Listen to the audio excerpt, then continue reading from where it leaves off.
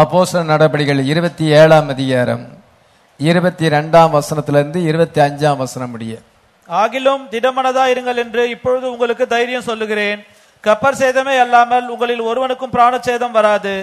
ஏனென்றால் என்னை ஆட்கொண்டவரும் நான் சேவிக்கிறவருமான தேவனுடைய தூதனானவன் இந்த ராத்திரியிலே என்னிடத்தில் வந்து நின்று, பவுலே பயப்படாதே, நீ ராயனுக்கு முன்பாக நிற்க வேண்டும். இதோ உன்னுடனே கூட யாத்திரை பண்ணுகிற யாவரையும் தேவன் உனக்கு தயவு பண்ணினார் என்றான். ஆனபடினாலே மனுஷரே திடமனதா இருங்கள், எனக்கு சொல்லப்பட்ட பிரகாரமாவே நடக்கும் என்று தேவனிடத்தில் நம்பிக்கையா இருக்கிறேன். சரி, 22ஆம் வசனத்துல ஆகிலும் திடமனதா இருங்கள் என்று இப்பொழுது உங்களுக்கு தைரியம் சொல்லுகிறேன். கப்பச்சேதமே அல்லாமல் உங்களில் ஒருவனுக்கும் பிராணச்சேதம் வராது. இந்த வசனத்துல இருக்குதான பின்பகுதியை நம்ம பிரசங்கத்துக்கு ஆதாரமாக எடுத்துக்கொள்வோம். அந்த 22ஆம் வசனத்தினுடைய பின்பகுதியில உங்களில் ஒருவனுக்கும் பிராணச்சேதம் வராது. பவுல் என்ன சொல்லுகிறார் என்றால், உங்களில் ஒருவனுக்கும் பிராணச்சேதம் வராது. There shall be no loss of any man's life. அதான் பிரசங்கத்தின் தலைப்பு. There shall be no loss of any man's life. உங்களில் ஒருவனுக்கும் பிராணச்சேதம் வராது. பிராணன் என்றால் உயிர்னு அர்த்தம். அதாவது நம்ம தமிழ்ல சொன்னா அந்த பிராணனுங்கிற வேர்டு அது பழைய தமிழ். அதனால நம்ம வழக்கத்துல சொன்னா உங்களில் ஒருவனுக்கும் உயிர் சேதம் வராது. தேவனுடைய வார்த்தை சொல்லுகிறது. எத்தனை பேர் விசுவாசிக்கிறோம்? வானம் பூமி ஒளிந்த போனாலும் தேவனுடைய வார்த்தை ஒளிந்து போகாது. ஒரு எழுத்தின் உருப்பாயில அழிந்து போகாதுன்னு சொல்லப்பட்டிருக்கு. அல்ல கமா புஸ்தாப்பு கூட அதுலயே அர்த்தம் இருக்கு, அதுவும் நிறைவேறுன்னு சொல்லப்பட்டிருக்கு. அதனால நம்ம தேவனுடைய வார்த்தையின் மேல விசுவாசம் வைக்க வேண்டும். உங்களில் ஒருவனுக்கும் உயிர் சேதம் வராது. பைபிள் படி வாசித்தால் உங்களில் ஒருவனுக்கும் பிராணச்சேதம் வராது கர்த்தர் சொல்லுகிறார். விழிப்பு ஜெபத்துக்கு என்ன பிரசங்கம் பண்ண வேண்டும் என்று 2 நாளைக்கு முன்னால ஜெபிக்கும் பொழுது கர்த்தர் எனக்கு இதை ஞாபகப்படுத்துகிறார். என் மனசுல இந்த வார்த்தை வருது. என்ன வருதுன்னா, உங்களில் ஒருவனுக்கும் உயிர் சேதம் வராது.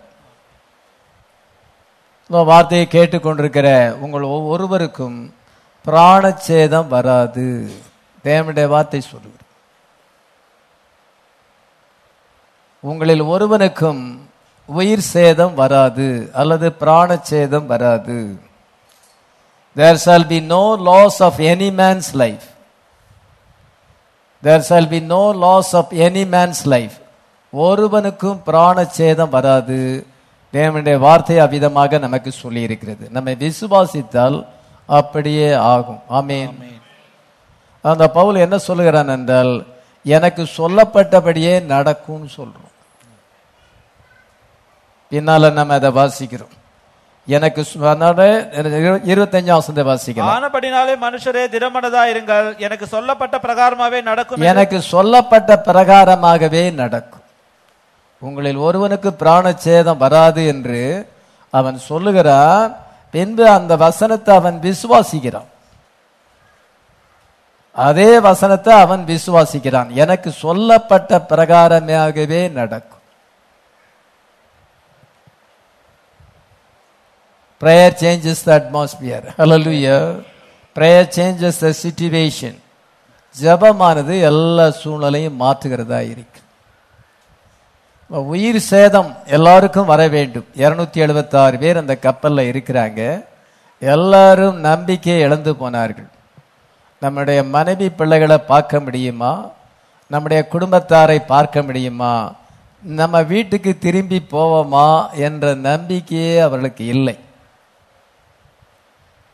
அவ்விதமான நம்பிக்கையற்ற நேரத்திலே அந்த சிச்சுவேஷன்ல இதோ பவுல் சொல்லுகிறான். சாதாரணமா இருக்கிற நேரத்தில் சொல்லல, ஆபத்து நேரத்திலே, நம்பிக்கை இல்லாத நேரத்திலே, உயிர் பிழைப்போமா என்றதான ஒரு சூழ்நிலை மத்தியிலே பரிசுத்த பவுல் விதமாக சொல்லுகிறார், உங்களில் ஒருவனுக்கும் உயிர் சேதம் வராது. அந்த கப்பல்ல 276 பேர் இருக்கிறாங்க. 37ஆம் வசனத்தை வாசிக்கலாம். கப்பலில் 276 பேர் இருந்தோம். இதோ கப்பலில் 276 பேர், கேப்டன் மற்றும் சென்டூரியன் எல்லாரும் இன்க்ளூடிங் டோட்டலா 276 பேர் இருக்கிறாங்க. 276 பேருக்கு ஒருத்தருக்கும் உயிர் சேதம் வராது. ஒருத்தர் கூட உயிர் சேதம் வராது. நீங்க எல்லாருமே கரை சேருவீங்க. நீங்க எல்லாருமே உங்க ஃபேமிலி கிட்ட போய் உங்க ஃபேமிலியை போய் நீங்க சந்திக்க முடியும். ஒருத்தரும் பயப்பட வேண்டாம், திடமனதா இருங்கள். எனக்கு கர்த்தர் சொல்லி இருக்கிறார், அதன்படியே நடக்கும். எனக்கு சொல்லப்பட்ட பிரகாரமே நடக்கும் என்று நான் நம்பிக்கையாய் இருக்கிறேன். இதுதான் நம்ம கிறிஸ்டியன் லைஃப், பிரைடு மணவாட்டியினுடைய லைஃப். அதுதான் நமக்கு ஏதாவது பிரச்சனை வரும் பொழுது நம்ம ஜெபத்தில் வைக்க வேண்டும். சொல்லுகிறார் என்றால் ஜெபம் பண்ணிட்டு அப்படியே போகக்கூடாதான், கொஞ்ச நேரம் வெயிட் பண்ணணுமா. கர்த்தர் என்ன பதில் சொல்லுகிறார் என்று வெயிட் பண்ண வேண்டும். அப்பொழுது ஆண்டவர் நம்முடைய மனசுல அவருடைய தாட்ஸை நமக்கு தருவார், அவருடைய வார்த்தையை நமக்கு நினைவுபடுத்துவார், நமக்கு பதில் கிடைக்கும். எனக்கு நிறைய நேரங்களில் சிச்சுவேஷன் மோசமாக வரும். அந்த நேரத்தில் நான் இந்த சபையில் ஊக்கமாக ஜெபம் பண்ணுவேன், அல்லது அதிகாலையிலே பைபிள் படித்து ஜெபிப்பேன். அப்படி ஜெபிக்கும் பொழுது எனக்கு அந்த சிச்சுவேஷனுக்குடைய முடிவு என்ன என்பதை எனக்கு ஆண்டவர் வார்த்தையின் மூலமாக வெளிப்படுத்துவார், மனசில் அதை வெளிப்படுத்துவார். நேரடியாக பேசுகிறார் நீ சொல்ல மாட்டேன். ஆண்டவர் மனசில் அங்கே வெளிப்படுத்துகிறார், இந்த காரியம் விதமாக தான் முடியும், நீ இந்த சிச்சுவேஷனை குறித்து கவலைப்படாத அப்படின்னு ஆண்டவர் நமக்கு அந்த வார்த்தையின் மூலமாக நினைவுபடுத்தும் பொழுது நான் உடனே அந்த வசனத்து பக்கத்தில் டேட் போட்டுருவேன். இத்தனாவது டேட்டு இத்தனை மணிக்குன்னு அங்கே எழுதி வச்சிருவேன், வசனத்து பக்கத்தில் எழுதி வச்சிருவேன். ஏன்னா பின்பு பைபிள் படிச்சோல அதை பார்க்கும் பொழுது கர்த்தர் நமக்கு இப்படி சொல்லி இருக்கிறார்னு நம்ம நினைப்பேன். அப்படி சில ப்ராமிசஸ் நான் வச்சிருக்கிறேன், என் லைஃபை குறித்து இந்த ஊழியத்தை குறித்து சில காரியங்களை வச்சிருக்கிறேன். அல்லது சிச்சுவேஷன் அது நமக்கு விரோதமாக வரும் பொழுது, கான்ட்ரரியா வரும் பொழுது உடனே அந்த வசனம் எனக்கு ஞாபகத்துக்கு வரும், அதை நான் பார்ப்பேன். அங்கே ஆண்டவர் எப்படி சொல்லியிருக்கிறாரு, இதை மாதிரி தான் இந்த ஊழியம் நடக்கும்னு சொல்லியிருக்கிறார். அதனால எதுக்குமே பயப்பட வேண்டிய அவசியமே இல்லை, ஏற்கனவே ஆண்டவர் சொல்லி இருக்கிறார். அதனால அந்த வசனத்தை நமக்கு ஞாபகத்துக்கு வரும். அதை போய் பைபிள்ல திறந்து படிச்சா அங்க டேட் போட்டிருப்பேன், அதன்படியே அது மேல விசுவாசம் வைக்கும் பொழுது நம்ம பயப்பட வேண்டிய அவசியமே இல்லை. ஏன்னா கர்த்தர் சொல்லும் பொழுது அது எல்லாத்தை விட பவர்ஃபுல்லான ஒரு பேடா இருக்கிறது, எல்லாம் அவருடைய கண்ட்ரோல்ல இருக்கிறது. வானத்தை பூமியும் தம்முடைய வார்த்தையினால உண்டாக்கிருக்கும் பொழுது அதே வார்த்தையானது இன்றைக்கும் வல்லமை உள்ளதாக இருக்கிறது. அதன் மேல நம்ம விசுவாசம் வச்சா நம்ம கலங்க வேண்டிய அவசியமே இல்லை. அவங்க அப்படி சொல்லிட்டாங்களா, இப்படி சொல்லிட்டாங்களா, இப்படி சூழ்நிலை இருக்க, அப்படி சூழ்நிலை இருக்க, ஏன் நம்ம புலம்பி தள்ளுவது? நம்ம கொஞ்ச நேரம் நம்ம ஜெபத்துல இருந்தோம் என்றால் இதை கர்த்தர் நமக்கு ஆறுதலாக வசனங்களை தருவார், விசுவாச வார்த்தைகளை தரும் பொழுது நம்ம அதை பிடிச்சுக்கிட வேண்டியதான், வாழ்நாள் முழுசும் அதை பிடிச்சுக்கிட வேண்டியதுதான். அந்த ஊழியத்தை குறிச்சும் என்னுடைய சொந்த லைஃபை குறிச்சும் ஏதோ ஃபேமிலி லைஃபை குறிச்சும் நான் ஆண்டவரத்தில் போய் அதிக பாரத்தோடு ஜெபம் பண்ணும் பொழுது உடனே ஒரு வசனம் ஞாபகத்துக்கு வரும். அதை பைபிளை தேடி கண்டுபிடிச்சு அதன் மேல நான் விசுவாசம் வைப்பேன். என் விசுவாசம் இந்த வார்த்தையில நங்கூரம் இடும் பொழுது எந்த காற்றுகள் வந்தாலும், என்ன புயல் வீசினாலும், அலைகள் மோதினாலும் ஒண்ணு சேதப்படுத்த முடியாது. ஹல்லேலூயா. ஏன்னா நம்முடைய விசுவாசமானது தேவனுடைய வார்த்தையில நங்கூரமிட்டு இருக்கு. கர்த்தருடைய வார்த்தை இன்றைக்கும் வல்லமையுள்ளதாக இருக்கிறது. ஆமென். கிபி 59ஆம் வருஷத்திலே பிரயாணம் செய்கிறான். இந்த பிரயாணம் எப்பொழுது நடக்கிறால் த வாயாஜ் டு ரோம், ரோமாபுரிக்கு அவன் பிரயாணம் பண்ணுகிறான். ரோமாபுரிக்கு எங்கிருந்து புறப்பட செசரியா என்ற இடத்துல இருந்து ரோமாபுரிக்கு கப்பல் யாத்திரை செய்கிறான். கடைசி யாத்திரை த வாயாஜ் டு ரோம், நீண்ட பிரயாணம். அந்த பிரயாணத்தின் போது நடந்த சம்பவம் தான் இந்த சூழ்நிலையாக அப்போஸ்தலர் 27ஆம் அதிகாரத்தில் நான் வாசிக்கிறேன். எனக்கு சொல்லப்பட்ட பிரகாரமாவே நடக்கும். அவன் போய் ஜெபம் பண்ணுகிறான். கப்பலுடைய மேல் தட்டில் போய் அவன் ஜெபம் பண்ணான். எல்லாரும் கீழ்த்தட்டில் இருக்காங்க, அவன் மேல் தட்டில் தனியா போயிட்டு, ஆண்டவரே இந்த புயல் காற்று இப்படி இருக்குது, யூரோகுலிதோன் கொடுங்காற்று இருக்கிறது, 14 நாளா சூரியனும் தெரியல, சந்திரனும் தெரியல, கடல்ல எந்த பகுதியில இருக்கிறேன்னே அவங்களுக்கு தெரியல. 14 நாளா அங்க இருந்த யாருமே சாப்பிடல, எல்லாரும் துக்கத்துல இருக்கிறாங்க. நாம எங்க போய் சேருவோம்? எல்லாருமே அமிழ்ந்து போக வேண்டியதுதான், வேற வழி இல்லைன்னு இருக்கிற நேரத்துல பவுல் 276 பேர்ல அவன் ஒருத்தன். அவன் போய் மேல போய் அவன் ஜெபம் பண்ணான் என்று பிரதர் சொல்லுகிறார். அதனால மேல போய் அவன் ஜெபம் பண்ணிட்டு வரும் பொழுது அவனுக்கு பதில் கிடைத்து விட்டது. அவன் கீழே இறங்கி வந்து அவங்களை பார்த்து சொல்லுகிறான், உங்களுக்கு ஒருத்தருக்குமே சேதம் வராது. உங்களில் ஒருவனுக்கும் 276 பேர்ல ஒருத்தரு கூட பிராண சேதம் வராது, உயிர் சேதம் வராது. எனக்கு சொல்லப்பட்டபடியே அது நடக்கும். அதுல எந்த சந்தேகமும் கிடையாது, நிச்சயமா நடக்கும். நீங்க எல்லாருமே தப்பி பிழைப்பீங்க. திடமனதாயிருங்கள். இருக்கிற ஆகாரத்தை கொஞ்சம் புசிச்சு நீங்க தப்பிச்சு கிடக்க வேண்டிய பலத்தை பெற வேண்டும் என்று அவன் சொல்லுகிறான். அவனுக்கு சொல்லப்பட்டபடியே நடந்தது. ஹல்லேலூயா. உங்களில் ஒருவனுக்கும் பிராண சேதம் வராது. இதுதான் நம்ம தியானிக்க வேண்டிய வசனம், தியானிக்க வேண்டிய இப்பொழுது இருக்கிற சிச்சுவேஷனுக்கு நாம தியானிக்க வேண்டிய வார்த்தை அதுதான். இப்பொழுது கொரோனா குறைஞ்சு கொண்டு வருது. தமிழ்நாட்டில் கர்த்தருடைய கிருபையினால குறைஞ்சு கொண்டு வருகிறது. ஆனாலும் டெத் ரேட் 400 இருக்கு. சமீபத்தில் என்ன சென்றால் நேற்று தினத்தில் நினைக்கிறேன், இதை இருக்கிறதுலே டெத் ரேட் அதிகமாயிட்டு இந்தியா லெவலில் பார்க்கும் பொழுது நேஷனல் லெவலில் பீகாரில் நிறைய பேர் மரிச்சிருக்கிறாங்க. சுடுகாட்டில் இடம் இல்லாதனால பார்க்கில் பிரேதங்களை தீ கொடுத்துறாங்க, இதை நதிக்கரையில் அடக்கம் பண்றாங்க. இப்படி எல்லாமே சுடுகாடா மாறி இருக்கு. சில ஸ்டேட்ல குறையுது, சில ஸ்டேட்ல அதிகமாயிருக்கு. இது வரைக்கும் இல்லாத அதிக மரணம் 6000 பேருக்கு மேல மரிச்சிருக்கிறாள் என்று இன்னைக்கு பேப்பர்ல நான் வாசித்தேன். அநேருக்கு கொரோனா வருது. இந்த ஆட்சி மாற்றம், புதிய அரசாங்கம் அதிக முயற்சிகளை எடுக்கிறாங்க. கொரோனா வியாதியிலிருந்து விடுதலை பெறுவதற்கு ஆக்சிஜன் கொடுப்பதற்கும், பெட் வசதி செய்வதற்கும், மாத்திரை மெடிசன், இன்னும் அவர்களுக்கு நல்ல ஆகாரம் கொடுப்பதற்காக இந்த கவர்மெண்ட் உண்மையிலே அதிகமாக பிரயாசப்படுகிறது. அவங்க என்ன பிரயாசப்பட்டாலும் எல்லாத்துக்கும் மேல ஆண்டவர் இறங்க வேண்டும். ஹல்லேலூயா.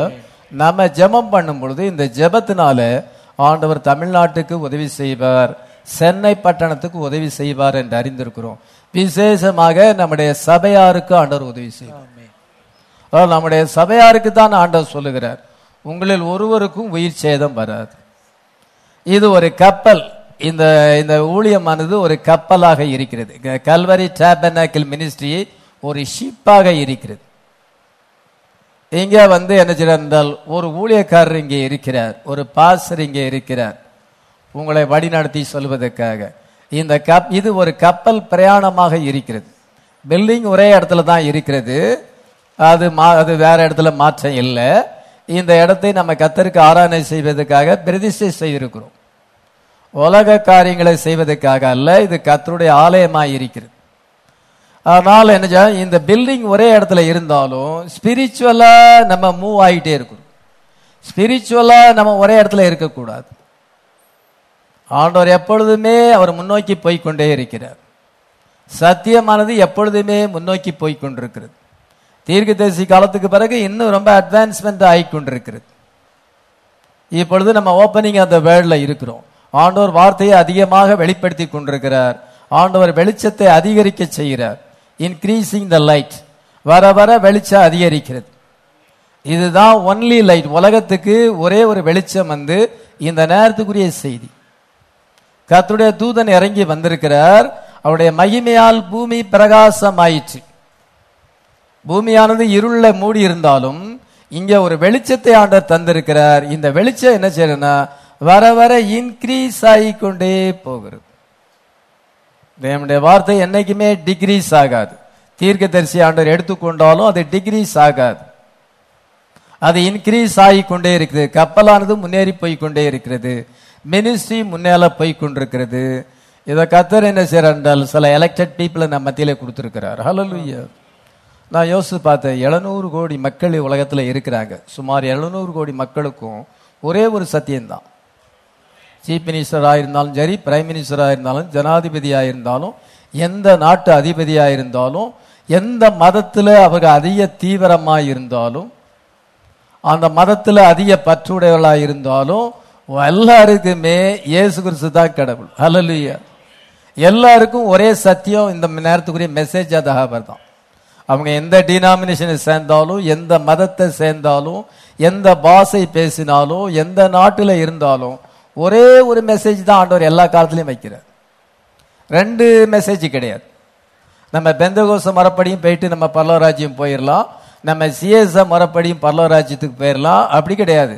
ஆண்டவர் எப்பொழுதுமே ஒரே ஒரு வழியை தான் வைக்கிறார். ஹல்லேலூயா. இப்பொழுது ஒரே ஒரு வழி வந்து இந்த மெசேஜ் அதை விசுவாசித்தாதான் பரலோகராஜ்யம் போக முடியும். யாரா இருந்தாலும், அஞ்ஞானியா இருந்தாலும், அல்லது கிறிஸ்தவங்களா இருந்தாலும், அல்லது எவ்வளவு பெரிய ஊழியக்காரரா இருந்தாலும், ஒரே ஒரு வழிதான் ஆண்டவர் வச்சிருக்கிறாரு. அது இந்த மெசேஜ் இதை பிலீவ் பண்ணாதான் பரலோகராஜ்யம் போக முடியும். மற்றபடி பரலோகராஜ்யத்துக்கு போற வழி இல்லை. என்னை அல்லாமல் ஒருவனும் தேவனிடத்தில் வரமாட்டான்னு சொல்லி இருக்கிறார். நானே வழியும் சத்தியம் ஜீவனமாயிருக்கிறேன். கிறிஸ்து வார்த்தையாயிருக்கிறார். ஒவ்வொரு காலத்தையும் செய்தியா அவர் இருந்து இப்பொழுது முத்திரைகள் திறக்கப்பட்டு ஃபுல்னஸ் ஆஃப் வேர்டு வந்திருக்கிறது. தேவனுடைய வார்த்தை ஒரு கண்டினியூட்டியா போயிட்டே இருக்குது. இப்பொழுது அந்த கண்டினியூட்டி இப்போ பிரைடுக்கு வந்திருக்கு. ப்ராஃபிட்டுக்கு பிறகு பிரைடுக்கு வந்திருக்கிறது. நம்ம தான் வந்து இந்த நேரத்துக்குரிய செய்தியை உடையவர்களா இருக்கிறோம். இந்த மெசேஜ் தான் யாரு வேணாலும் பரலோகராஜ்யம் வேணும்னா விசுவாசிக்கணும். அப்படி விசுவாசிக்கலன்னா வர முடியாது. அதுல மாற்றமே கிடையாது. அது இப்பொழுது அவங்களுக்கு தெரியாது, மரிக்கும் பொழுது தெரியும். அதனால இப்பொழுது இங்க நம்ம என்ன வாசிக்கிறோம்? பால் எங்க இருக்கிறாரு? பால்ட தேவனுடைய வார்த்தை இருக்கிறது. பாலுடைய மெசேஜ் தான் அந்த நேரத்துக்குரிய செய்தி. பால் வந்து ஒரு அப்போஸ்தலா இருக்கிறாரு, ஒரு தூதனா இருக்கிறார், அவர் ஒரு தீர்க்கதரிசியாகவும் இருக்கிறார். எல்லா விதமான ஊழியமும் அவர்கிட்ட இருக்கிறது, எல்லா ஆவிக்குரிய வரங்களும் இருக்கிறது, எல்லா ரகசியமும் அந்த பவுல்கிட்ட இருக்குது. பவுல்கிட்ட தேவனுடைய வார்த்தை பரிபூர்ணமாக சம்பூர்ணமாக இருக்கிறது. எல்லா வரங்களும் பவுல்கிட்ட இருக்கிறது. எல்லா விதமான அந்த டிவைன் நேச்சர், அந்த குணாதிசயங்களும் பவுல்கிட்ட இருக்கிறது. எல்லா ஆண்டவர் வந்து இந்த பவுல் மேல ஆண்டவர் இன்வெஸ்ட் பண்ணி இருக்கிறார். பவுல் அவ்விதமான ஒரு கிருபா பாத்திரமாக இருக்கிறார். அப்போஸ்தலர் நடபடிகளை நானும் வந்து அநேக முறை படிச்சிருக்கேன். ரொம்ப இன்ட்ரெஸ்டா படிப்பேன். அது பைபிளை படிக்கும் பொழுது கடமைக்கு படிச்சா ஆண்டவர் உங்க கூட பேச மாட்டார். நீங்க ஒரு ஈடுபாடா படிச்சீங்கன்னா ஆண்டவர் பேசுவார். அதுவும் அதிகாலை நேரத்திலே பைபிள் படிப்பது நல்லது. அந்த குளிர்ச்சியான வேளையில பைபிள் படிக்கும் பொழுது இயேசு கிறிஸ்து வார்த்தையின் மூலமா பேசுவார். ஒவ்வொரு நாளும் நமக்கு ஆகாரம் தேவையில்ல. இன்னைக்கு நமக்கு என்ன ஃபீடிங்? இன்னைக்கு பைபிள் படிச்சோமா, அல்லது அப்படின்னா பைபிள் படிக்கலன்னா ஃபீடிங் இல்லைன்னு அர்த்தம். ஒவ்வொரு நாளும் நமக்கு ஃபீடிங் தேவை. அது தேவனுடைய வார்த்தை நமக்கு ஆகாரமாக இருக்கிறது. அப்போஸ்தலர் நடபடி நீங்க வாசித்து பார்த்தீங்கன்னா, அப்போஸ்தலர் நடபடி வந்து கண்டினியூட்டி ஆஃப் ஜீசஸ் மினிஸ்ட்ரி, இயேசு கிறிஸ்துவினுடைய ஊழியத்தின் தொடர்ச்சியாக இருக்கிறது. இயேசு கிறிஸ்துவினுடைய ஊழியம் சன் ஆஃப் மேன் மினிஸ்ட்ரி. அவர் பிறந்தார் 12 வயசுல அந்த தேவாலயத்தில் வேதபாரர் பரிசேயரோடு கூட வார்த்தை குறித்து அவர் பேசி கொண்டிருக்கும் பொழுது, இந்த 12 வயசுல இவருக்கு இவ்வளவு ஞானம் இருக்கிறது என்று அவங்க ஆச்சரியப்பட்டாங்க. அவங்ககிட்ட கேள்வி கேட்டு இதை அவங்க கிட்ட அவர் சம்பாஷணை பண்ணி கொண்டிருக்கிறார். அந்த நேரத்தில் அவங்க தாய் தாப்பன் வந்து, உன்னை காணலையே, நாங்கள் எவ்வளோ 3 நாள் பிரயாணம் செய்து நான் திரும்பி வந்து உன்னை கண்டுபிடிச்சோம் அப்படின்னு சொல்றாங்க. அதுக்கு பிறகு 12 வயசுல இருந்து 30 வயசு வரைக்கும், அப்போ எத்தனை வருஷம்னு பாருங்க. 12 வயசுல இருந்து 30 வயசுனா 18 வருஷம். 18 வருஷம் அவர் தாய் தகப்பனுக்கு அடங்கி தச்சு வேலை செய்தாருன்னு இப்ப இருக்கு. அந்த பீரியட்ல என்ன நடந்துச்சுன்னு நமக்கு பைபிள்ல எழுதல. அது ஒரு சைலன்ஸ் பீரியடா இருக்கிறது. 12 வயசுல இருந்து 30 வயசு வரைக்கும் தகப்பன் தாய்க்கு அடங்கி இருந்து அவர் வேலை செய்தார் என்று பார்க்கும் பொழுது, அவர் என்ன எப்படி வானத்தையும் பூமியும் உண்டாக்குன கடவுள், பழைய ஏற்பாட்டிலே இஸ்ரவேல் ஜனங்களை வழி நடத்தினவர், மேக சம்பத்திலும் அக்னி சம்பத்திலும் அவர் தான் இருந்தார். காடின் தியாஃபனி, ஒரு ஆவிக்குரிய சரீரத்தில் இருந்து அவங்களை வழி நடத்தின அந்த கர்த்தர் இப்பொழுது மாம்சத்துல வந்து 18 வருஷமா தாய் தகப்பனுக்கு அடங்கி இருந்து வேலை செய்தார்னா என்ன ஆச்சரியமா இருக்கு. அந்த நேரத்தில் என்ன காரியங்கள் நடந்துச்சுன்னு பைபிள்ல நமக்கு எந்த ரெக்கார்டும் கிடையாது. அவர் தாய் தகப்பனுக்கு கீழ்ப்படிந்திருந்தான்னு சொல்லப்பட்டிருக்கு. இன்னைக்கு பிள்ளைகள் தாய் தகப்பனை ஹானர் பண்ணுகிறதா, தாய் தகப்பனுக்கு கீழ்ப்படுகிறதா? பைபிள்ல நீங்க பாருங்க, இயேசு கிறிஸ்து முன்மாதிரியா இருக்கிறார். அதன் பின்பு அவர் 30 years ஆகும் பொழுது அவர் யோவான்ட்ட ஞானஸ்தானம் பெற்று, யோர்தானிலே ஞானஸ்தானம் பெற்று, யூதயா, சமாரியா, கலிலேயா என்ற அந்த 3 இடங்கள்ல தான் அவருடைய ஊழியம் இருக்குது. அவருடைய ஜூரிடிக்ஷன் அவ்வளவுதான். ஆண்டவர் அவருக்கு கொடுத்த எல்லாம் அவ்வளவுதான். அதுக்கு மேல அவர் போகல. அவருக்கு கொடுக்கப்பட்ட ஏரியா அவ்வளவுதான். அல்ல, யூதயா, சமாரியா, கலிலேயாவிலே அற்புதங்களை செய்து வார்த்தையை போதித்தார். மத்தேயு, மார்க்கு, லூக்கா, யோவான்ல நம்ம வாசிக்கிறோம். இது சன் ஆப் மேன் மினிஸ்ட்ரி. அந்த 3 வருஷ ஊழியம் சன் ஆப் மேன் மினிஸ்ட்ரி. அதன் பின்பு அப்போஸ்தலர் 1ஆம் அதிகாரத்தில் அவர் 40 நாள்ல மேல எடுத்துக்கொள்ளப்பட்டார். 2ஆம் அதிகாரத்தில் பரிசுத்தாவி ஊற்றப்படுகிறது.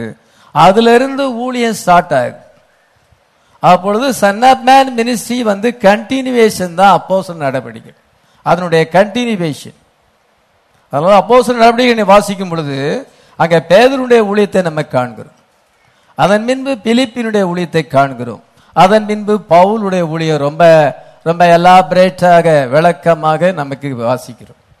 நான் இந்த 28 அதிகாரத்துல என்ன இருக்குன்னு என்னால சொல்ல முடியும். அது ரொம்ப நல்ல ஒரு புத்தகம் இந்த அப்போஸ்தலர் நடவடிக்கை.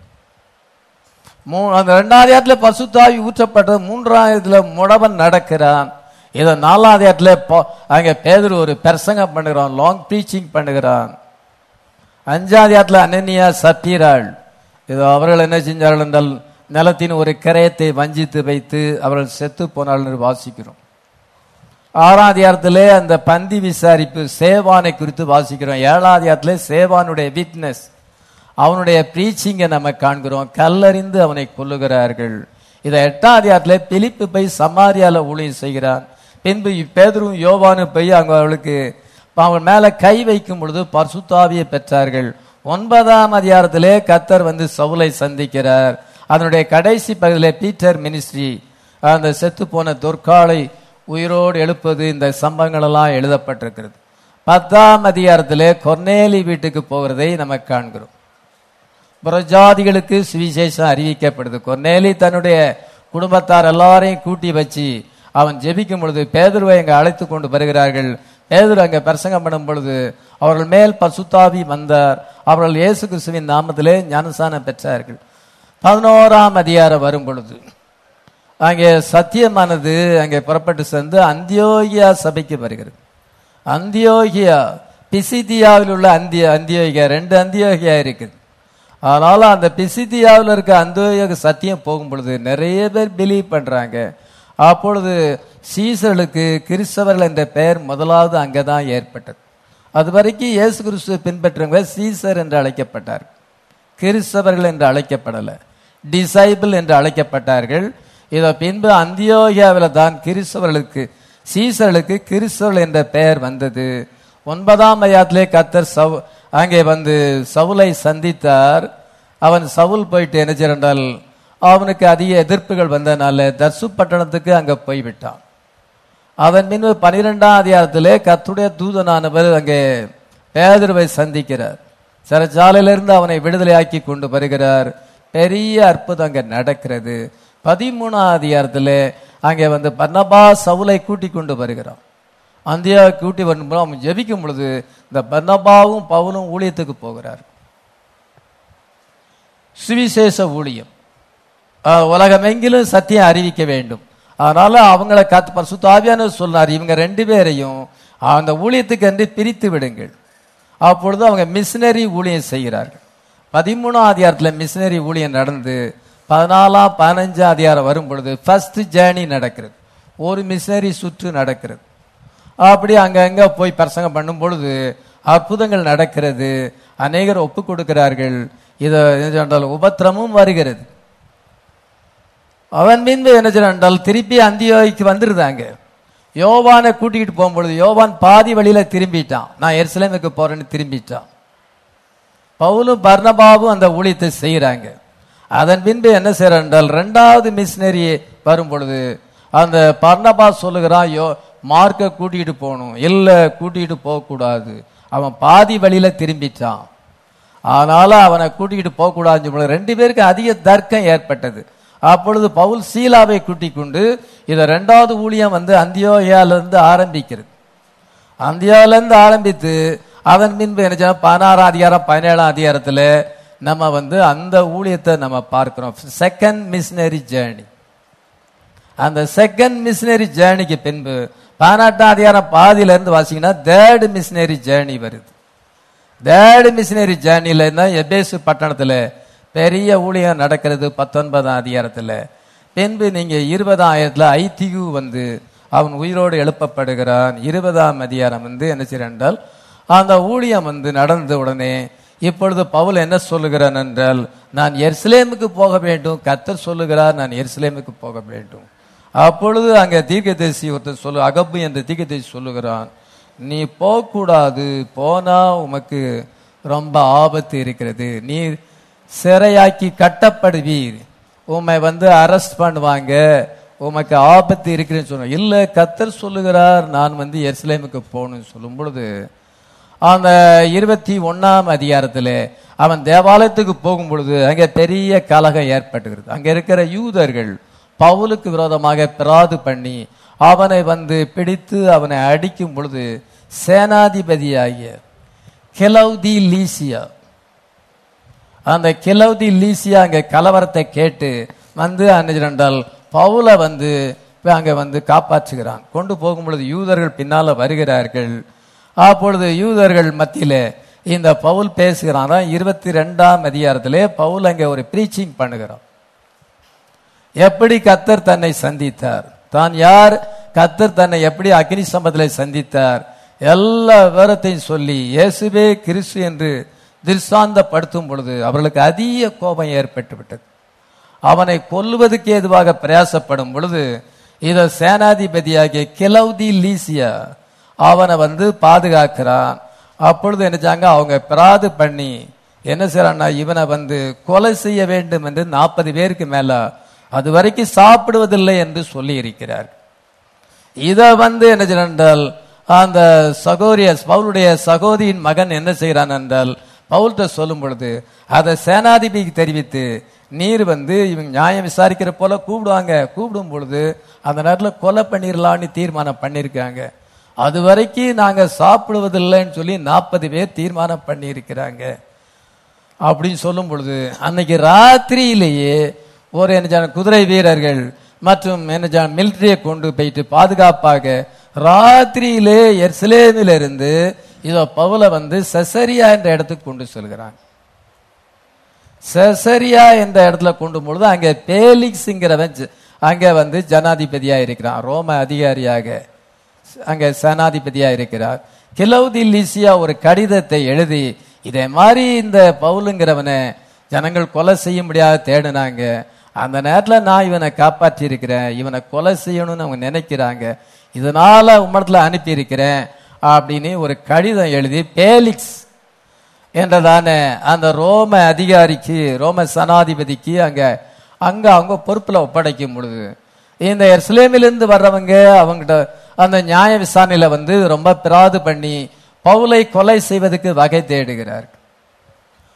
அப்பொழுது அந்த 23ஆம் அதிகாரத்திலே கர்த்தர் என்ன சொல்லுகிறார் என்றால், பவுலே நீ பயப்படாதே, நீ எருசலேமிலே என்னை குறித்து சாட்சி கொடுத்தது போல நீ ரோமாபுரியிலும் என்னை குறித்து சாட்சி கொடுக்க வேண்டும் என்று சொல்லுகிறார்.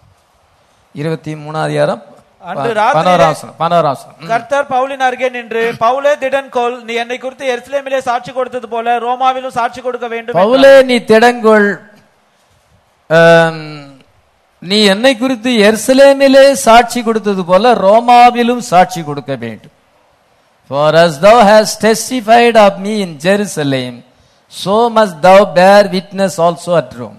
எருசலேமிலே கர்த்தர் தன்னை எப்படிதமாக சந்தித்தார்,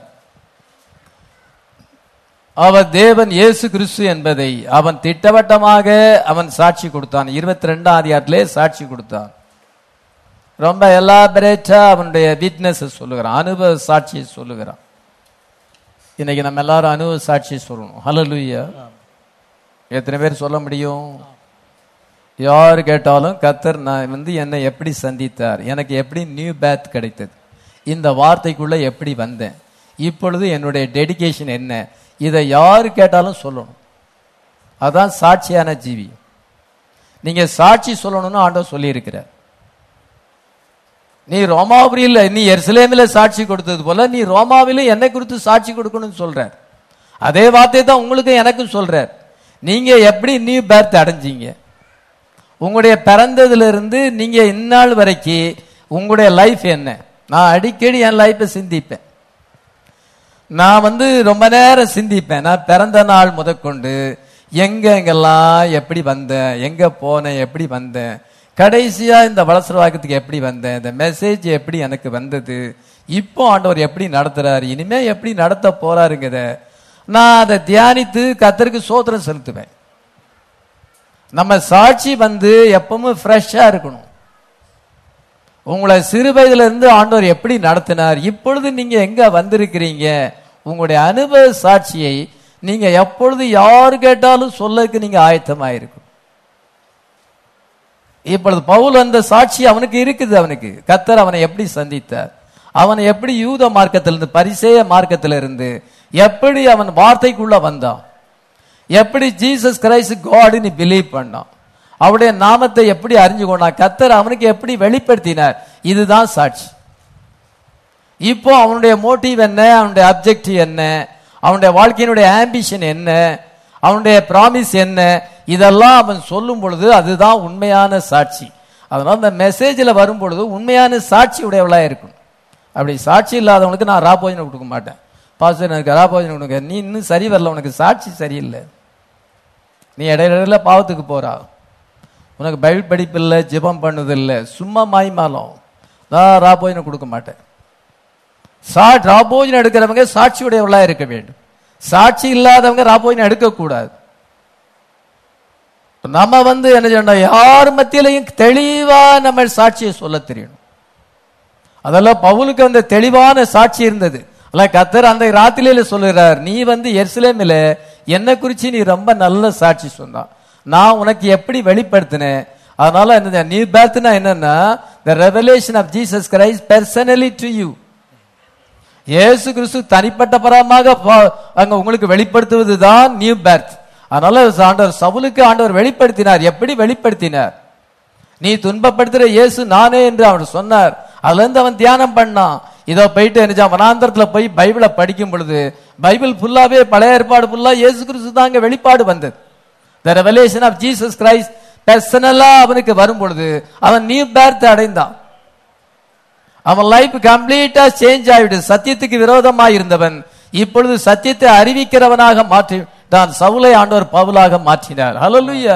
அவனுக்கு அந்த விட்னஸ் ரொம்ப ஸ்ட்ராங்கா இருந்துச்சு. அதைத்தான் அந்த யூதர்களுக்கு சொன்னான். சொல்லும் பொழுது இதோ யூதர்களுக்கு அதிக கோபம் வந்து விட்டது. அவனை கொலை செய்ய வேண்டும் என்று நினைத்தார்கள். அதனால கிலவுதி லீசியா பாதுகாத்து இப்பொழுது பேலிக்ஸ் செசரியாட்ட அனுப்பியிருக்காங்க. எருசலேம் இங்க இருக்கு, செசரியா அங்க இருக்கு. மேப்ல பாத்தீங்கன்னா செசரியாவுக்கு அவன் போகிறான். ராத்திரியோட ராத்திரியா அவனை போர் வீரலோடு கூட அங்க வந்து அவனை அங்கே வந்து பேலிக்ஸ் செசரியாட்ட அனுப்பும் பொழுது செசரியா அவனை பாதுகாத்து வருகிறான். இப்பொழுது எருசலேமிலிருந்து அவங்க வந்து குற்றம் சாட்டுகிறார்கள். பிரதான ஆசாரியன் எல்லாரும் குற்றம் சாட்டுகிறார்கள்.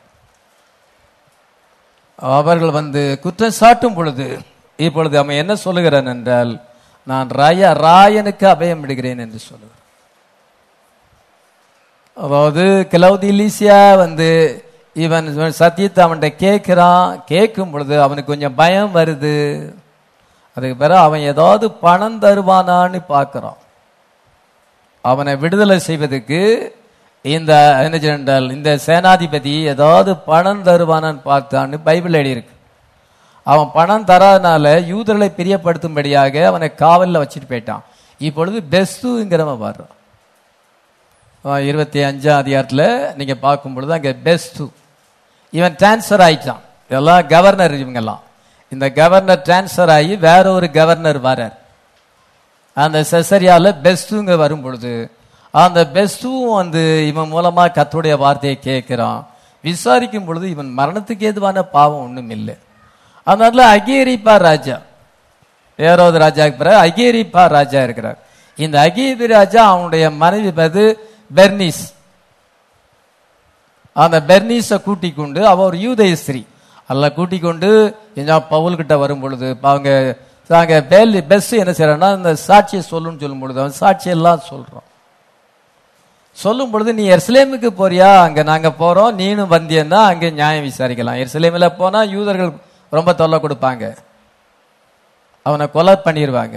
இதனால கர்த்தர் என்ன செஞ்சுக்காரு, ஏற்கனவே சொல்லி இருக்கிறாரு, நீ ரோமாபுரியில என்னை குறித்து சாட்சி கொடுக்கணும். அதனால ராயனுக்கு அபயம் இடுகிறேன் என்று சொல்லிவிட்டான்.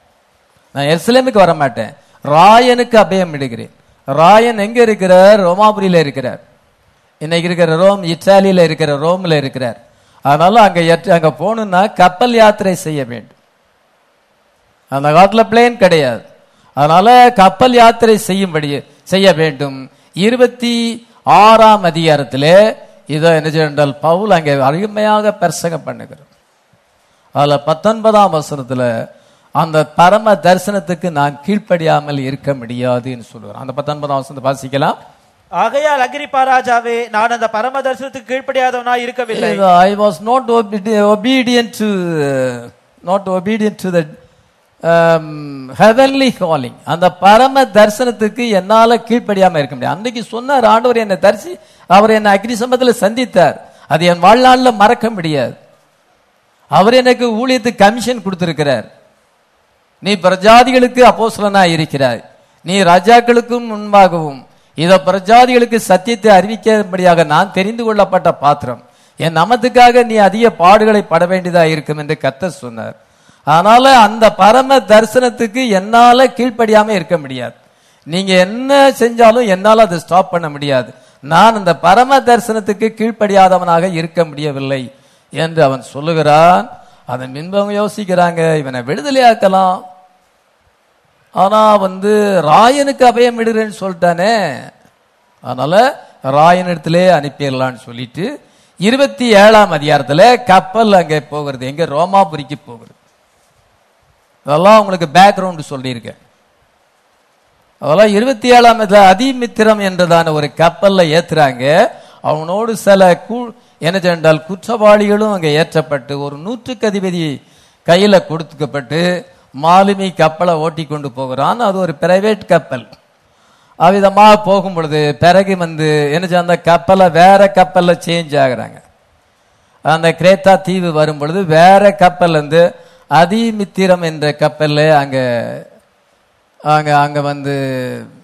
அந்த கப்பல்ல ஏறுகிறாங்க. அந்த கப்பல்ல ஏறி போகும் பொழுதுதான் பவுல் சொல்லுகிறாரு, இதுக்கு மேல பிரயாணம் செய்யக்கூடாது.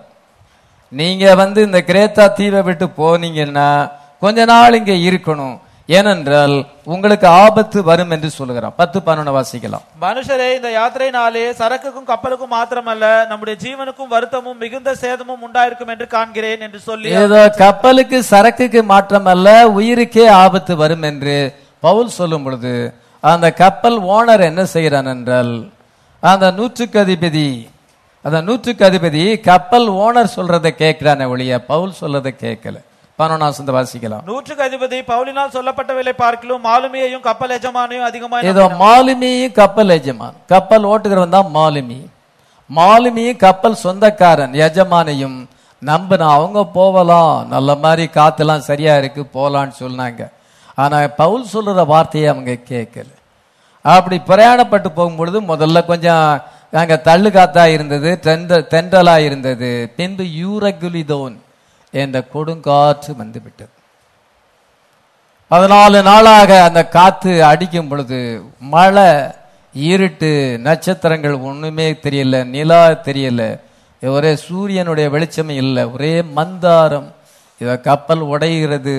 இவ்விதமான ஒரு சூழ்நிலையில இருக்கும் பொழுதுதான் ராத்திரியிலே கர்த்தருடைய தூதனானவர் பவுலே பயப்படாதே, உன் நிமித்தமாக உன் கப்பல்ல இருக்கிற எல்லாரையும் நான் காப்பாற்றுகிறேன் என்று கர்த்தர் சொல்லுகிறார். அதனால யாருக்குமே பிராணச்சேதம் ஏற்படாது, திடன் கொள்ளுங்கள் என்று சொல்லுகிறார். ஆனாலும் நீங்க ஒரு தீவில விழ வேண்டியதாக வரும். அப்படி போய் அந்த சொல்லப்பட்டபடியே நடந்தது. தீவில விழுந்தாங்க. அதுக்கு பிறகு அந்த தீவில இருந்து அங்க வந்து என்ன சொன்னால் இன்னொரு கப்பல் மிதுனம், அதெல்லாம் 3 கப்பல் இருக்கு, 3 கப்பல் மாறி இருக்கிறாங்க. அதில் மிதுனம் என்ற கப்பல்ல ரோமாபுரிக்கு போறாங்க. 276 பேரும் கரெக்டா போயிட்டு ரோமாபுரியில சேர்ந்துட்டாங்க. இதுதான் அப்போஸ்தலர் நடவடிக்கைகள் 1ஆம் அதிகாரத்திலிருந்து 28ஆம் அதிகாரம் வரைக்கும். நீங்க சும்மா படிச்சீங்கன்னா அது உங்களுக்கு ஒரு மாதிரி தெரியும், அது ஒண்ணுமே புரியாது. நீங்க கருத்தை உணர்ந்து படிக்கும் பொழுது அந்த அப்போஸ்தலர் நடவடிக்கைகள் எவ்வளோ சிம்பிளா இருக்குது, எவ்வளோ அண்டர்ஸ்டாண்டிங்கா இருக்குது, அது எவ்வளோ அவசியமாக இருக்கிறது. அதெல்லாம் it is the continuation of the son of man ministry. அது மனுஷகுமாரனுடைய ஊழியத்தின் தொடர்ச்சியாக இருக்கிறது. இயேசு கிறிஸ்து 3 வருஷம் ஊழியம் செய்து கொடுத்து மனுஷகுமாரனுடைய ஊழியத்தை இந்த 3 பேர் கொண்டு போறாங்க. அதில் பேதுரு, அதுக்கு பிறகு அந்த பிலிப்பு, அது பிறகு என்ன சென்றால் பவுல். இந்த 3 பேர் மூலியமாக மனுஷகுமாரனுடைய ஊழியமானது கண்டினியூ ஆனது. புறஜாதிகளுக்கு, யூதர் அல்லாத மற்றவர்களுக்கு அது அறிவிக்கப்பட்டது. பவுலை ஆண்டவர் ரொம்ப விசேஷமாக பயன்படுத்தினார். அதிக உபத்திரங்களை சகித்தான். பவுலை போல யாரும் உபத்திரத்தை சகிக்க முடியாது. பச்சை மரத்துக்கே இந்த பாடுனா பட்ட மரத்துக்கு எப்படி பாடு இருக்குன்னு ஆண்டவர் சொன்னார். அதனால இயேசு கிறிஸ்து பச்சை மரம், இத பவுல் பட்ட மரம். அதனால பச்சை மரத்தை அவரையே சிலுவையில் அறைஞ்சாங்கன்னா அதை விட இவன் அதிக துன்பத்தை அனுபவிச்சிருக்கிறான். பட்ட மரத்துக்கு அதிக பாடு இருக்குன்னு சொன்னார். அதே மாதிரி பவுல் வந்து அவன் பட்ட துன்பங்கள், வார்த்தைக்காக சுவிசேஷத்துக்காக பட்ட துன்பங்கள், கப்பற் சேதத்தில் அவன் இருந்தது. இத கள்ள சகோதரர்களால் வந்த மோசங்கள், மிலாறுகளால் அடிக்கப்பட்டான், மாறினால் அடிக்கப்பட்டான். இது ஆறுகளால் வந்த மோசத்திலையும் சமுத்திரத்தினால் வந்த மோசத்திலையும் ஒரு நேரம் அவனை கல்லறிந்து போட்டு விட்டார்கள். லிசீரா என்ற இடத்திலே அவன் ஊழியத்தை செய்யும் பொழுது அவனை கல்லறிந்து போட்டும் பொழுது செத்து போயிட்டான்னு போட்டுட்டு போயிட்டாங்க. சகோதரமார்கள் எல்லாம் அவனை சுத்தி இருக்கும் பொழுது அவன் உயிர் எழும்பி நடந்து போறான். அதெல்லாம் மறி அவன் அப்படி கடலிலே ஒரு ராப்பகல் முழுவதும் போக்கி இருக்கிறான். இப்பொழுது சீப்ரக்கு கப்பச்சேதம் வந்திருக்கிறது. இது மத்தியில இவ்வளவு பாடுகளை அணிவித்தான். ஆனாலும் அவனுக்குள்ள இருக்கிற சந்தோஷத்தை யாரும் எடுத்து போட முடியாது. ஹல்லேலூயா. கர்த்தருடைய வார்த்தைக்காக அவன் பட்ட துன்பத்துல இத நான் 1% கூட அனுபவிச்சிருக்க மாட்டேன். அவ்வளோ துன்பங்களை அனுபவிச்சிருக்கான். நம்ம ஏதோ ஆண்டவருக்காக ஏதோ செய்யறோம், ரொம்ப கஷ்டப்படுறோம்னு நினைக்கிறோம். பவுலை நினைச்சு பாருங்க. கடைசியா ரோமாபுரியில போயிட்டு அங்க 2 வருஷம் தனிப்பட்ட ஒரு வாடகை வீட்டுல இருந்து இத ரோமாபுரியிலே தன்னுடைய சாட்சியை அறிவிக்கும் பொழுது அங்க இருக்கிற யூதர்களும் பிலீவ் பண்ணல. ஆனா எலெக்டட் பீப்புள் அவனை பிலீவ் பண்ணாங்க. ரோமாபுரியாருக்கு ஒரு நிருபத்தையும் அவன் எழுதியிருக்கதை நீங்க பைபிள்ல வாசிக்க முடியும். 2 வருஷம் பண்ண பிறகு அதன் பின்பு அவனுக்கு வேலை வந்தது. ஒரே வெட்டு, தலைய அப்படி ஒரு வெட்டு தான், தலை அங்க போய் விழுந்துட்டு சிரச்சேதம் பண்ணப்படும். பவுல் அப்படி நேரம் நிக்கிறான். அவனை தலைய வாழ வச்சு அங்க ஒரு வெட்டு வெட்டும் பொழுது தலை போய் விழுந்துரு. இதுதான் அவனுடைய முடி. சிரச்சேதம் பண்ணப்பட்டான். பாருங்க, இரத்த சாட்சியா மரிச்சான். அதான் நமக்கு அவிதமான ஒரு துன்பங்கள்லாம் இப்பொழுது இல்லை. அதனால it's a continuation of the son of man ministry. அதே மாதிரி ஒரு காலகட்டத்தில் இப்பொழுது நம்ம வந்திருக்கிறோம். பெனாம் மூலமாக சன் ஆஃப் மேன் மினிஸ்ட்ரி வந்தது. இயேசு உலகத்தில் இருந்த பொழுது செய்த அதே ஊழியத்தை ஒரு மனுஷன் மூலமாக யூதர் அல்லாத பிரஜாதிகளுக்கு அற்புத அடையாளங்களின் மூலமாக ஓபனிங் ஆஃப் த வேர்ட் அங்க வந்தது. பின்பு 7 முத்திரைகள் திறக்கப்பட்டு தேவ ரகசியம் வெளிப்படுத்தப்பட்டது. ஃபுல்னஸ் ஆஃப் வேர்ட் வந்திருக்கிறது. நம்ம என்ன சொன்னோம், அல்பா பிகேம் ஒமேகா. ஒமேகா அல்பாவாக மாறி இருக்கு. அது அல்பா சர்ச்சி, நம்ம ஒமேகா சர்ச்சில் வந்திருக்கிறோம். அதே ஊழியமானது இத பவுலை போல தேவன் தெரிந்து கொள்ளப்பட்ட ஒரு மனிதர் தான் William Marrion Branham. First full, second full, third full Jesus கிரைஸ்டுடைய மினிஸ்ட்ரி வந்தது. மோசஸ் மினிஸ்ட்ரி வந்திருக்குது, எலஜா மினிஸ்ட்ரி வந்திருக்கிறது, சன் ஆஃப் மேன் மினிஸ்ட்ரி வந்திருக்குது. இப்படி எல்லா ஊழியத்தையும் மொத்தமா ஆண்டவர் ஒரு மனுஷன் மேல வச்சார்னா அந்த மனுஷனை அவமாக பேசுவது, கள்ள தீர்க்கதரிசியை பற்றி சொன்னாலும் எவ்வளவு பெரிய தண்டனை வரும்னு யோசிங்க. தேவனால் அற்பம். அவரா அந்த ஸ்தானத்தை எடுக்கல, ஆண்டவரா கொண்டு வந்திருக்கிறார். அவரா தீர்க்கதரிசி ஆகணும்னு பிரயாசப்படல.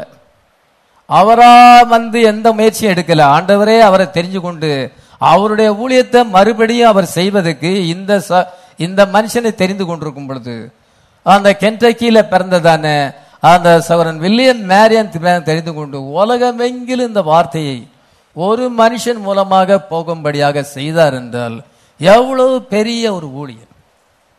அதனால சன் ஆப் மேன் மினிஸ்ட்ரி மறுபடியும் ஒரு மனுஷன் மூலமாக இந்த உலகத்துக்கு வந்தது. 2000 வருஷத்துக்கு பின்பு வந்தது. இதோ அவர் சொல்ல பவுல் என்ன போய்த்தாரு, அதுதான் நான் போதிச்சேங்கிறார். I preach what Paul preach. பவுலுடைய உபதேசம் மறுபடியும் வந்தது. இப்பொழுது அவரை ஆண்டவர் காட்சியில் எடுத்தாலும் நம்ம அந்த மெசேஜ் நம்மகிட்ட இருக்குது. ஹல்லேலூயா. நம்ம அதை மெடிடேட் பண்ணி பிரைடு மூலமா அந்த வார்த்தை இன்னும் மேக்னிஃபைடு ஆகிறது, இன்னும் அதிக மேக்னிஃபைடு ஆகி இன்னைக்கு நெட் மூலமாக ஆன்லைன் மூலமாக உலகம் எங்கிலும் போகிறது. இதெல்லாம் காட்ஸ் ப்ரோக்ராம். ஹல்லேலூயா. இன்னைக்கு we are the continuation of God's program. தேவனுடைய ப்ரோக்ராமுடைய கண்டினியூவேஷனாக இருக்கிறோம். இதோடு முடிவடைகிறது, இந்த மனவாட்டியோடு முடிவடைகிறது. இது காட்ஸ் ப்ரோக்ராம். இது அதனால இப்பொழுது நம்ம கவனிக்க வேண்டிய காரியம் என்னவென்றால் சிப்ரக் டைம் ஆயிருக்கிறது. கப்பல் உடைய வேண்டிய நேரம். கப்பல் சேதமே அல்லாமல் உயிர் சேதம் யாருக்கும் வராது என்று கர்த்தர் சொன்னார். இப்பொழுது நம்ம என்ன இருக்கிறோம்? கொரோனா பீரியட்ல இருக்கிறோம். முதல் அலை வந்து கிட்டத்தட்ட 10 மாசம் லாக்டவுன் போட்டு எத்தனை பேரை பசி பட்டியலில் சேர்த்து எத்தனை பேரை பிஸ்னஸ் வருமானத்தெல்லாம் இழந்து அதிக பாடுபட்டாங்க. கவர்மெண்ட் சரியானபடி உதவி செய்யலை. ஆனால் இப்பொழுது செகண்ட் அலை அதை விட அதிகமாக பவர்ஃபுல்லாக வந்திருக்கிறது. கவர்மெண்ட் நிறைய உதவி செய்திருக்குது. ஏதோ இப்போ என்ன செய்யணும்னா எல்லாத்தையுமே ஜனங்கள் கொஞ்சம் தாக்கு பிடிக்கிறாங்க. ஆனாலும் அநேகர் மறித்துட்டாங்க. இன்னைக்கு நான் யூடியூப்பில் பார்த்தேன், மே மாசத்துல போன மாசத்துல சிஸ்வா என்ற ஸ்தாபனத்தினுடைய ஊழியக்காரர் அவர் பிரகாஷ், அவரை வந்து நான் கொஞ்சம் வருஷத்துக்கு முன்னாடி அவரை நேரடியாக பார்த்துருக்கேன். நம்ம சர்ச்சுக்கு வந்திருக்கிறார். நம்ம சர்ச்சில் வந்து அவர் பிரீச் பண்ணியிருக்கிறார். அவர் இன்னொருத்தரை கூட்டு ஒரு ஃபாரினரை கூட்டு வந்து பிரசங்கம் பண்ணியிருக்கிறார். போரூர்ல தான் இருந்தார். ஆனால் அவர் பெரிய ஊழியக்காரராக மாறிவிட்டார். அவர் வந்து தமிழ்நாட்டில் ஃபேமஸ்ஸு. இதை கடந்த சீஃப் மினிஸ்டரோடு கூட தொடர்பு அவருக்கு உண்டு. அவ்விதமான ஒரு பெரிய ஆள் வந்து மரிச்சு போயிட்டார். போன மாதம் 20ஆம் தேதி மரிச்சிருக்கிறார். இதை இங்கே ஒரு ஸ்தாபன போதகர் மரிச்சிருக்கிறார். நிறைய பேர் மரிச்சிருக்கிறார். முக்கியமான பிரபலமான போதகர்கள், ஸ்தாபன போதகர்கள் நிறைய பேர் மரிச்சிருக்கிறாங்க. அதனால நம்ம சுற்றி நிறைய பேர் மரிச்சிருக்கிறாங்க. நம்முடைய சொந்தத்தில் சிலர் மரிச்சிருக்கிறாங்க. இதெல்லாம் நம்ம கேட்குறோம், நம்ம அதை பார்க்குறோம். இன்னும் என்ன செய்யணும், கொரோனாக்கு முடிவு ஏற்படலை. என்ன நம்முடைய விசுவாசம் என்ன? இதான் இந்த வசனம். ஹல்லேலூயா. உங்களில் ஒருவருக்கும் உயிர் சேதம் வராது. அதில் உங்களில் ஒருவருக்கும் உயிர் சேதம் வராது. கர்த்தருடைய வார்த்தையை நம்ம விசுவாசித்தா அதன்படி நடக்கும். அந்த வார்த்தையை நீங்க சரியான மனப்பான்மையோடு அணுகினால் அது உங்களுக்கு நன்மை செய்யும். நீங்க சரியான மனப்பான்மைப்படி அணுமா உங்க தலைக்கு மேல போனா அல்லது இது எப்படி சாத்தியமாகும்னு அவிசுவாசித்தால் உங்களுக்கு அது நன்மை செய்யாது. கர்த்தருடைய வார்த்தை நமக்கு நன்மை செய்யும். எத்தனை பேர் விசுவாசிக்கிறோம்? உங்களில் ஒருவருக்கும் உயிர் சேதம் வராது. That's a promise. ஹல்லேலூயா. இப்பொழுது இருக்க சிச்சுவேஷன் சொல்லுகிறார், உயிர் தான் எல்லாத்தோட முக்கியம். உயிரை காப்பாத்துறதுக்கு எவ்வளோ செலவு பண்ணாங்க, சொத்தை வித்து செலவு பண்ணுவாங்க. ஏன்னா உயிர் முக்கியமான காரியம். Life is sacred. அதனால அதுக்கு எவ்வளவு வேணாலும் பணத்தை செலவழிப்பாங்க. ஆனா கர்த்தருடைய வார்த்தை நமக்கு சொல்லுகிறது, உங்களில் ஒருவனுக்கும் உயிர் சேதம் வராது. அந்த அன்றைக்கு பவுலுக்கு சொல்லப்பட்ட அந்த வார்த்தை தான் இப்பொழுது நம்ம அதே மினிஸ்ட்ரி, ஒமேகா மினிஸ்ட்ரியில வந்திருக்கிறோம். இது அதே வேர்டு நமக்கு சொல்லப்படுது. நீங்க அதே மினிஸ்ட்ரியில இருக்கிறீங்க. நீங்க பவுலுடைய ஊழியத்தில் இருக்கிறீங்க. பிரணாவுடைய ஊழியம் பவுலுடைய ஊழியம். அதனால அவர் பிரஜாதிகளுக்கு அப்போஸ்தலனாக ஆண்டவர் பவுலை தெரிந்து கொண்டார். இங்க பிரஜாதிகளுக்கு ஒரு தீர்க்கதரிசியாக சகோதரன் வில்லியம் மேரியனை தெரிந்து கொண்டார். இது அதே மெசேஜ்ல நம்ம இன்னைக்கு இருக்கும் பொழுது அதே பிராமிஸ் நமக்கு. ஹல்லேலூயா. இப்பொழுது என்னது, அங்கே சிப்ரக் வந்தது, யூரகுலிதோன் என்ற கொடுங்காற்று வீசினது. நமக்கு சிப்ரக்ல நம்ம இல்ல, அல்லது புயல் காற்றுல நம்ம இல்ல. நம்ம என்னன்னா கொரோனாவில் இருக்கும். உலகமெங்கிலும் கொரோனா வரும் பொழுது அது ஒரு யூரகுலிதன் போல அது அதிக உபத்திரத்தை ஏற்படுத்துகிறது, பயத்தை ஏற்படுத்துகிறது. ஆனா கர்த்தர் நமக்கு என்ன சொல்லுகிறார் என்றால், உங்களில் ஒருவனுக்கு உயிர் சேதம் வர. Hallelujah, praise the Lord. அதனால நம்ம அதை பிலீவ் பண்ணா நமக்கு அப்படியே நடக்கும். ஆண்டவரே எல்லாருமே வரணும், நீங்க வரணும். எங்க வரணும்? அவங்க ரோமாபுரிக்கு போய் சேரணும். அவங்க செசரியால இருந்து கப்பல் யாத்திரை செய்து அநேக இடங்கள்ல அவங்க ஸ்டாப் ஆகி ரொம்ப நாள், ஒரு வருஷம் ஆகும் பிரயாணம் பண்ணி போறதுக்கு. உடனே போயிட முடியாது. அங்க கப்பல் அங்க ஸ்டாப் ஆகி தான் போகும். 3 மாசம் கூட ஸ்டாப் ஆகும். அதனால அவ்விதமாக அவங்க பிரயாணம் கடைசியா ரோமாபுரியில போய் சேரணும். ரோமாபுரியில சேரும் பொழுது இங்க எத்தனை பேர் புறப்பட்டாங்களோ அத்தனை பேர் அங்க சேர்க்கிறாங்க. ஹல்லேலூயா. அதே போல நம்ம சர்ச்சில் என்ன செய்யணும்? எல்லாரும் திருப்பி இங்க வரணும். எல்லாரும் திருப்பி இங்க ஆராதனை செய்யணும். ஹல்லேலூயா. எல்லாரும் ரேப்சர்ல போகணும். ஹல்லேலூயா. இதுதான் நம்முடைய ஜெபமே. அதுதான். இன்னும் ஒரு சில கொஞ்ச நாள் தான் இருக்குது. ஒருவேளை ஒரு சில வருஷம் இருக்கலாம், அல்லது ஒரு சில மாதங்கள் இருக்கலாம். ரொம்ப கர்த்தருடைய வருகை சமீபமா இருக்கு. நான் எப்படி நம்புறேன்னா, இப்பொழுது தமிழ்நாட்டில் எலெக்ஷன் நடந்திருக்கிறது. சென்ட்ரல் கவர்மெண்ட்ல போன வருஷம் அதுக்கு முந்தின வருஷமா எலெக்ஷன் நடந்திருக்கிறது. இந்த ஆட்சிகள் 2 ஆட்சிகளும் முடிவதற்கு முன்னதாக ரேப்சர் இருக்கும். இன்னொரு முறை போயிட்டு நம்ம ஓட்டு போட வேண்டியது வராது. நான் ரொம்ப காலமா ஓட்டு போட்டுக்கிட்டு தான் இருக்கேன். இனி ஒரு இனி ஒரு ஸ்டேட் கவர்மெண்ட்டுக்கு எலெக்ஷனுக்காகவோ அல்லது சென்ட்ரல் கவர்மெண்ட் எலெக்ஷனுக்காகவோ இன்னொரு முறை ஓட்டு போடக்குள்ள ரேப்சர் வரும்னு நான் நினைக்கிறேன். கொஞ்ச காலம் தான் இருக்கு. இந்த நேரத்தில் நம்ம ஆயத்தமாகணும். நம்முடைய தீய சுபாவங்கள், கெட்ட சுபாவங்கள் எல்லாம் எடுத்து போகணும். சிலருக்கு ரொம்ப ஆவேசம் வரும், தேவையில்லாத சில காரியங்கள் எல்லாம் பேசுவாங்க. சிலர் ஆர்கியூமெண்ட் பண்ணி சமாதானத்தை வீட்டில் கெடுப்பாங்க. எல்லா தீய பழக்கத்தையும் விட்டுட்டு, சிலருக்கு பொய் சொல்லுவாங்க. எல்லாத்தையும் விட்டுட்டு நல்ல சுபாவம் உடையவர்களாக, பைபிள் படிக்க மாட்டாங்க, ஜெபிக்க மாட்டாங்க. இதெல்லாம் கரெக்டா செய்யணும். 1 மணி நேரம் ஜெபிக்காம 5 அதிகாரம் பைபிள் படிக்காம நீங்க ரேப்சர்ல போக முடியாது. அட்லீஸ்ட் அவ்வளவாது செய்யணும். அப்படி யாரா இருந்தாலும் சிலர் குழந்தை சாக்கு சொல்லுவாங்க, சிலர் பல சாக்குகளை சொல்லுவாங்க. எந்த சாக்குகளை சொன்னா நீங்க புத்தி இல்லாத கன்னியா கீழே கிடக்கணும். யாரா இருந்தாலும் ஞானஸ்தானம் பெற்றவங்க நீங்க அவ்விதமாக கடைப்பிடிக்க வேண்டும். ஏனென்றால் கொஞ்ச காலம் தான் இருக்கு, நம்முடைய பிரயாணம் முடிவடைய போகுது. கர்த்தருடைய கிருபையினால 45 இயர்ஸ் ஊழியம் செய்திருக்கிறேன். 45 இயர்ஸ். இன்னும் கொஞ்ச நாள் இருக்குது. ஆண்டவரே அது வரைக்கும் என்னை பாதுகாத்து கொள்ளும் அப்படின்னு நான் ஜெபம் பண்ணிட்டு இருக்கிறேன். அதனால நம்முடைய ஊழியம் முடிவடைய வேண்டும். நம்முடைய வாயாஜ் அது முடிவடைய வேண்டும். நமக்கு சிப்ரக் வரலாம், ஆனாலும் எந்த சேதமும் நமக்கு வராது. ஹல்லேலூயா. கஷ்டங்கள் வரலாம், ஆனால் நஷ்டம் நம்ம நஷ்டப்பட மாட்டோம். நம்முடைய உயிர் சேதம் நமக்கு வராது. அது வரைக்கும் ஆண்டவர் நம்ம உயிரோடு பாதுகாப்பார். நீங்க இந்த வசனத்தை சரியான மனப்பான்மையோடு அணுகினால் இந்த வசனம் உங்க வாழ்க்கையில நிறைவேறும். நான் அடிக்கடி சொல்லுறார், right mental attitude towards any divine promise it will come to pass.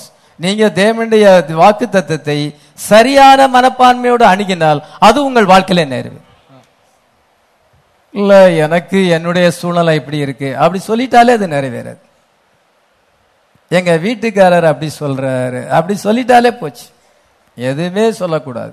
சின்ன பிள்ளை போல விசுவாசிக்கும். ஏதாவது அதை கொஞ்சம் உளத்திக்கிட்டு ஏதாவது ஒண்ணு நீங்க ஒரு எக்ஸ்கியூஸ் பண்ணும் பொழுது அது நிறைவேறாது, கண்டிப்பா நிறைவேறாது. எந்த எக்ஸ்கியூஸும் சொல்லாதபடி சிறு பிள்ளை போல அந்த வார்த்தையை விசுவாசித்தால் ரேப்சர் வரைக்கும் ஆண்டவர் என்னை பாதுகாப்பார். நான் ரேப்சர்ல பங்கு பெறுவேன். ஹல்லேலூயா. அவன் ரோமாபுரிக்கு போகணும். கர்த்தர் சொல்லி இருக்கிறார், நீ எருசலேமில சாட்சி கொடுத்தது போல நீ ரோமாவிலும் என்னை குறித்து சாட்சி கொடுக்கணும். அதனால ரோமாபுரிக்கு அவன் போகணும். அதுதான் அவனுடைய எண்டு, அவனுடைய ஜேர்னியினுடைய எண்டு. அதுதான் அவனுடைய முடிவு. அதுதான். அதே போல நமக்கு அவிதமாக ரோமாபுரிக்கெல்லாம் நம்ம போக வேண்டிய அவசியம் இல்லை. நம்ம ரேப்சர்ல போகணும். ஹல்லேலூயா. அது வரைக்கும் எனக்கு உயிர் சேதம் வராது அப்படின்னு நீங்க பிலீவ் பண்ணா ரைட் மென்டல் ஆட்டிடியூடோடு கூட இந்த வார்த்தையை நீங்கள் அணுகுவீர்கள் என்றால் இந்த வார்த்தையில் சொல்லப்பட்டிருக்கிறபடியே நடக்கும். நீங்களும் நானும் விசுவாசிக்க வேண்டும். ஹல்லேலூயா. அல்லங்க நீங்க கவனிக்கும் பொழுது கர்த்தருடைய தூதனானவர் சொல்லுகிறார். அந்த வசனத்தை வாசிக்கலாம். அந்த 24 வசனம். ஏனென்றால் என்னை ஆட்கொண்டவரும் நான் சேவிக்கிறவருமான தேவனுடைய தூதனானவன் இந்த ராத்திரியிலே என்னிடத்தில் வந்து நின்று, பவுலே பயப்படாதே, நீ ராயனுக்கு முன்பாக நிற்க வேண்டும், இதோ உன்னுடனே கூட யாத்திரை பண்ணுகிற யாவரும். இது கர்த்தருடைய தூதனானவர் அங்கே ராத்திரியிலே வந்து சொல்லுகிறார். அவன் ராத்திரியிலே ஊக்கமா ஜெபிக்கிறான். கர்த்தாவே, விதமான சிச்சுவேஷன்ல நான் அகப்பட்டிருக்கிறேன், இதை குறித்து உம்முடைய சித்தம் என்ன, இதை குறித்து நீர் என்ன தீர்மானம் வைத்திருக்கிறீர் என்று அவன் ஊக்கமாக ஜெபிக்கும் பொழுது அங்கே தரிசனம் வருகிறது. தரிசனத்துல யார் வர்ற? கர்த்தருடைய தூதனானவர், the angel of the Lord. சாவணத்துக்காரன் போயிட்டு கர்த்தருடைய தூதனானவர்னா இவங்க ஏதோ புது உபதேசம் சொல்றாங்க, கள்ள உபதேசம் சொல்றாங்க. பைபிள்ல தான் எழுதியிருக்குது, ஆதியாகமத்துல இருந்து வெளிப்படுத்துற வரைக்கும் எழுதியிருக்கு. அவங்களுக்கு அது படிக்கும் பொழுது அவங்க கண்ணுக்கு தெரியறதே இல்லை. அவங்க என்ன பைபிள் படிச்சாலும் அந்த அவங்களுக்கு அது பைபாஸ் பண்ணிட்டு போய் அது அவங்க கண்ணுல புலப்படலை. நமக்கு கரெக்டா அதுதான் புலப்படுது, நமக்கு கரெக்டா அதுதான் நம்ம கேட்ச் பண்றோம். ஒரு சாபன பாஸ்டர் கர்த்தருடைய தூதனானவர் அவருடைய வாயில வார்த்தை வராது. அவர் பெரிய பிரசங்கியாரா இருப்பாரு, உலக பிரசித்தி பெற்ற பிரசங்கியாரா இருப்பாரு. ஆனா அவருடைய வாயில கர்த்தருடைய தூதனானவருங்க வார்த்தை வராது. நம்ம படிக்கும் பொழுது அதை தான் நம்ம கரெக்டா போய் கேட்ச் பண்றோம். ஹல்லேலூயா. அவங்களுக்கு நமக்கு எவ்வளவு வித்தியாசம் இருக்குன்னு பாருங்க. அப்போஸ்தலர் நடபடியில 3 மேன்ஸ் மினிஸ்ட்ரி தான் இருக்குது. பேதுரு, அங்கே பிலிப்பு, அங்கே பவுலுடைய ஊழியம். இந்த 3 ஊழியத்திலையும் கர்த்தருடைய தூதனானவர் இருக்கிறார். பிலிப்பு ஊழியத்துல கர்த்தருடைய தூதனானவர் இருக்கிறார். அவன் ஒரு நாளில சமாரியால இருக்கும் பொழுது நீ காசா ஜெண்டல் அந்த வனாந்திரத்தை நோக்கி போன்னு சொல்றார். 8ஆம் அதிகாரம் அப்போஸ்தலர் நடபடிகள் 8ஆம் அதிகாரத்துல நம்ம அதை வாசிக்கிறோம். 8ஆம் அதிகாரத்துல கர்த்தருடைய தூதன் பிலிப்பை நோக்கி, நீ எழுந்து தெற்கு முகமாய் எருசலேமிலிருந்து காசா பட்டணத்துக்கு போகிற வனாந்திர மார்க்கமாய் போ என்றான். இதோ நீ எரிஞ்சல் 26ஆம் வசனத்துல வாசிக்கிறோம். அப்போஸ்தலர் 8:26. கர்த்தருடைய தூதன் பிலிப்பிட்ட வரார்.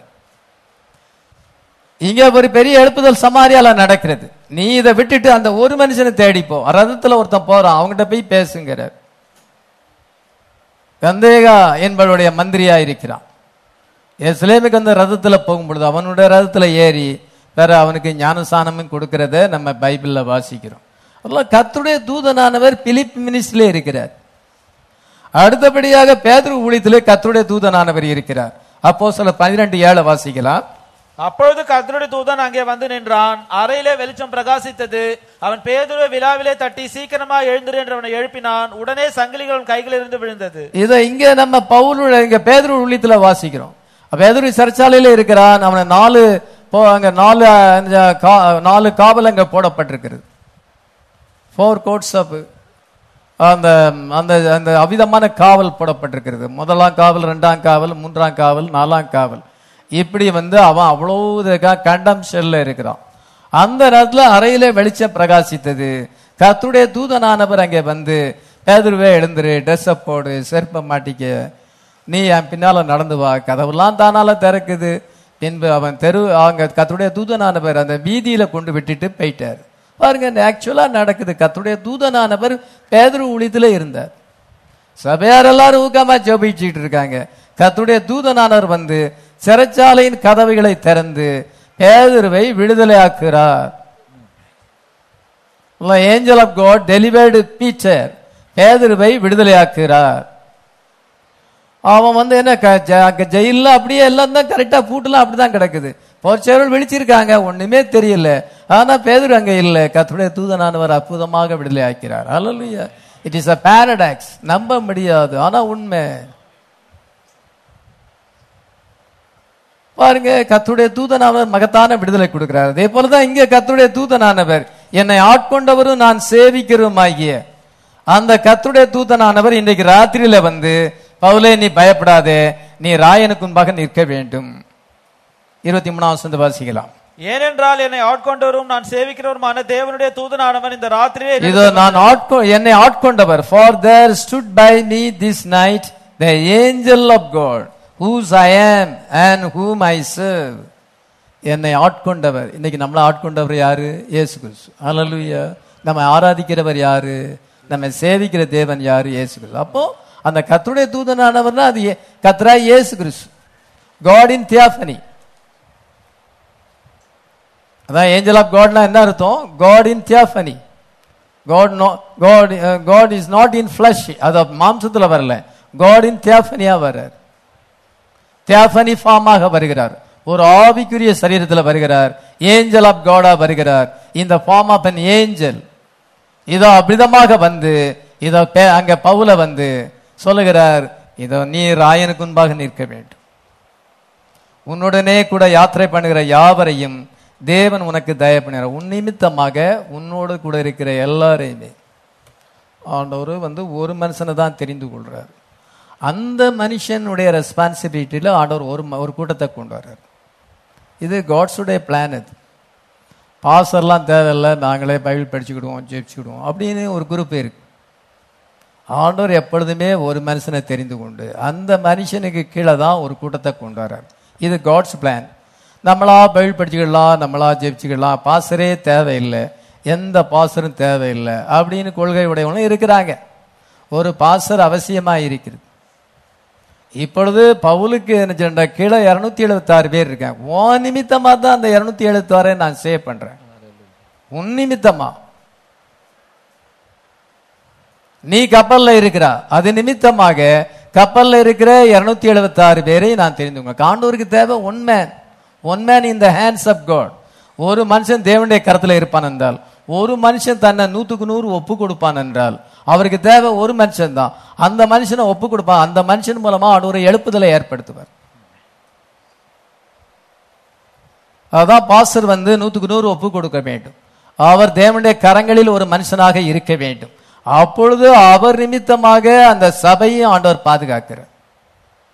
இது காட்ஸ் பிளான், காட்ஸ் ப்ரோக்ராம். அப்படியா இருக்கு. உன் நிமித்தமாக இத கப்பல்ல இருக்கிற 276 பேரையும் நான் பாதுகாக்கிறேன்னு சொல்லும்போது இவன் தைரியமா சொல்றான்.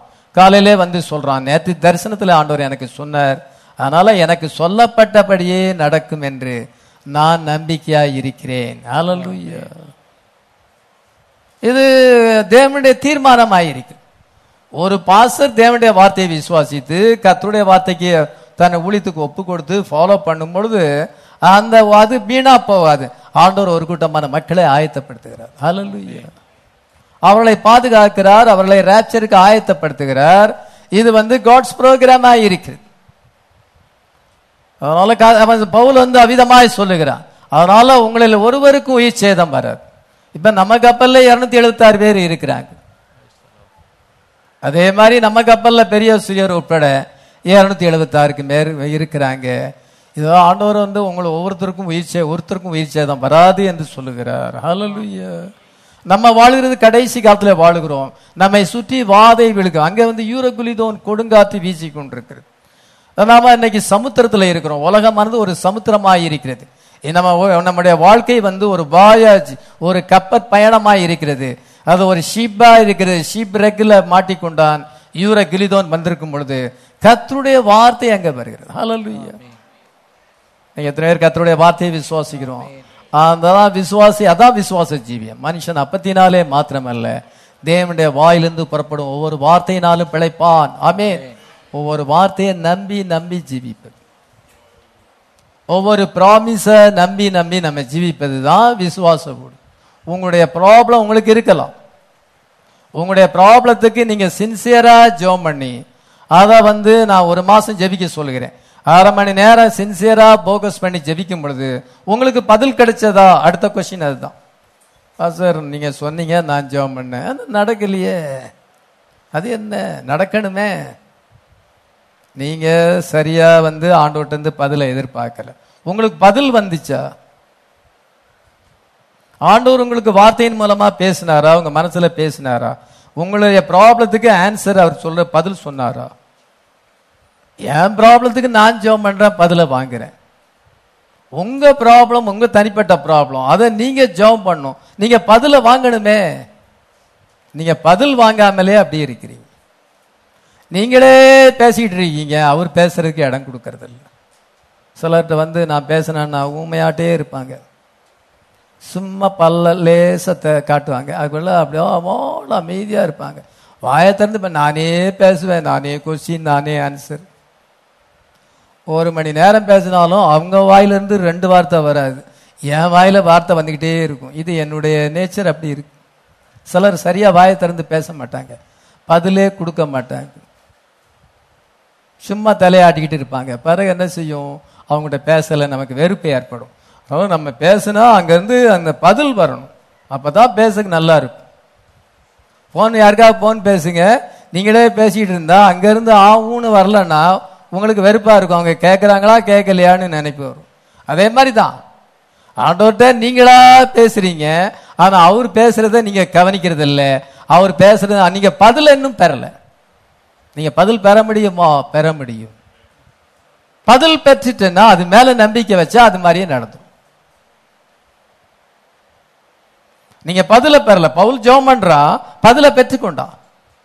கர்த்தருடைய தூதனானவர் வருகிறார், காடின் தியாஃபனி, ஏஞ்சல் ஆஃப் காடா வருகிறார், சொல்லுகிறார் இதை என்ன கப்பச்சேதம் ஏற்படலாம், ஆனால் உயிர் சேதம் வராது.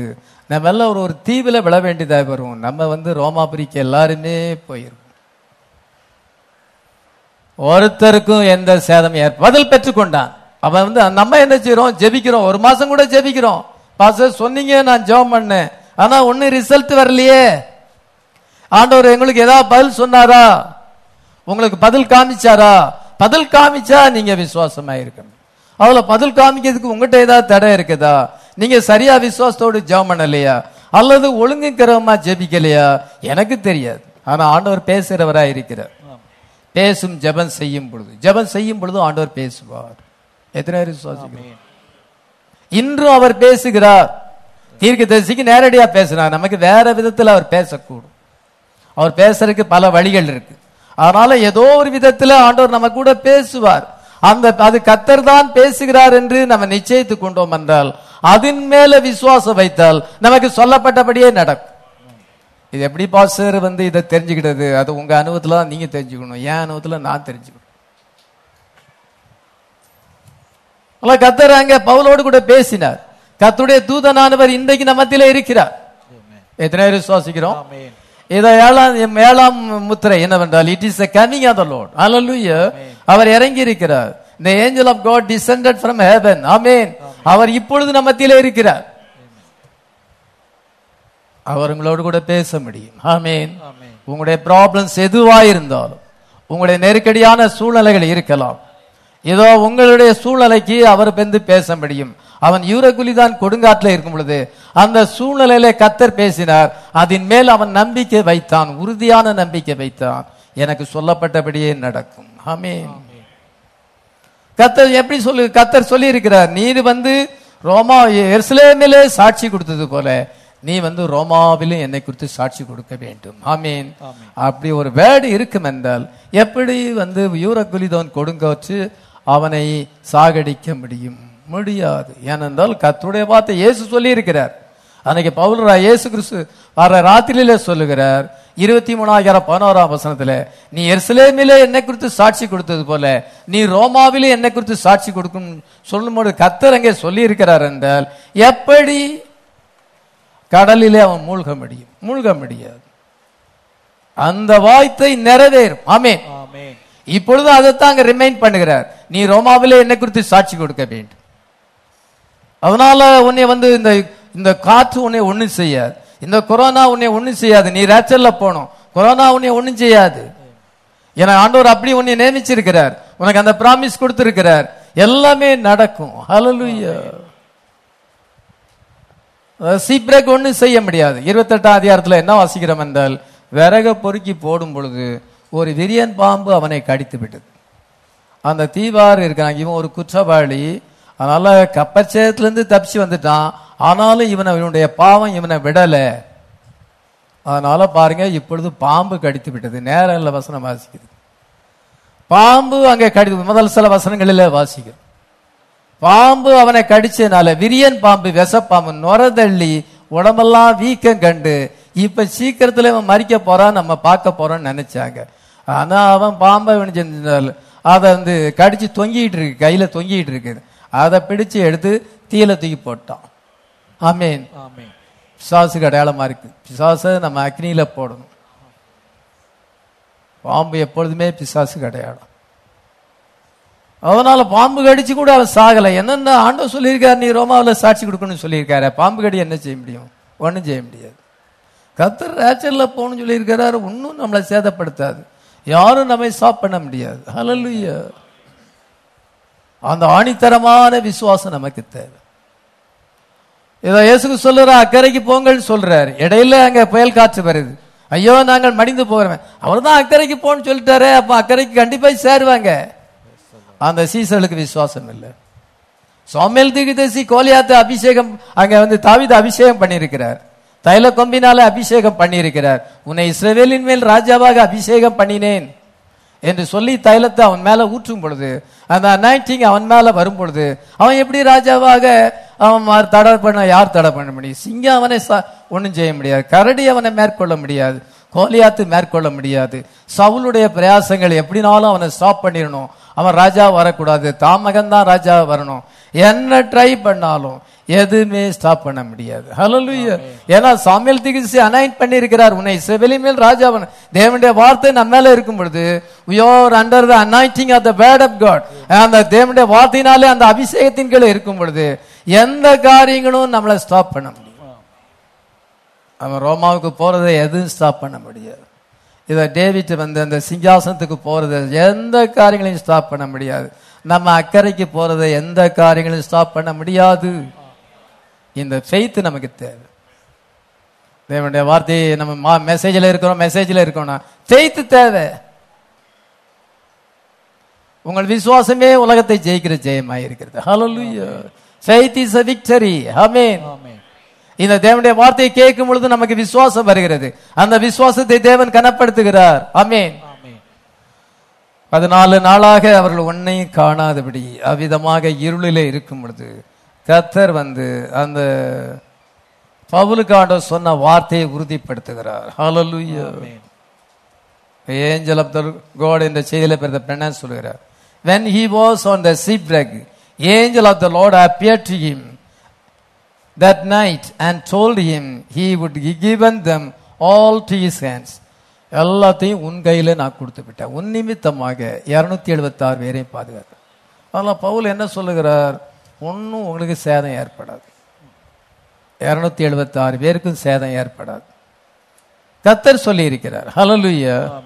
இப்பொழுது என்ன செய்யறால், அதையும் ஸ்டாப் பண்றதுக்கு அங்க இருக்கிற 100க்கு அதிபதி யோசிக்கிறான். அங்க 100க்கு அதிபதி அல்ல, அங்க இருக்கிற போர்ச்சேவர்கள் என்ன செய்யறாங்கன்னா, யாரையும் நம்ம தப்ப விடக்கூடாது. 42 வாசிக்கலாம். அப்பொழுது காவல் பண்ணப்பட்டவர்களில் ஒருவனும் நீந்தி ஓடி போகாதபடிக்கு அவர்களை கொன்று போட வேண்டும் என்று போர்ச்சேவகர் யோசனையாயிருந்தார்கள். போர்ச்சேவர்கள் அந்த குற்றவாளிகள் மேல போர்ச்சேவர்கள் அங்க பாதுகாப்பு இருக்கிறாங்க, யாரும் நீந்தி போக கூடாது, எல்லாரையும் வெட்டிடணும் அப்படின்னு. பவுலும் வெட்டப்படணும். அப்படி இருக்கும் பொழுது கர்த்தர் என்ன பண்றார், 43 வாசிக்கலாம். 100க்கு அதிபதி பவுலை காப்பாற்ற மனதாயிருந்து அவருடைய யோசனையை தடுத்து நீந்தத்தக்கவர்கள் முந்தி கடலில் விழுந்து கரையேறவும். ஏதோ அவங்களுடைய யோசனையை போயிட்டு 100க்கு அதிபதி தடை பண்றான். தடுத்து நீந்த தெரிஞ்சவங்க நீந்தி போகலான்னு சொல்லும் பொழுது பவுல் நீச்சல் தெரியும் அவனுக்கு, அவன் நீந்தி போயிட்டான். எல்லாருமே போயிட்டாங்க.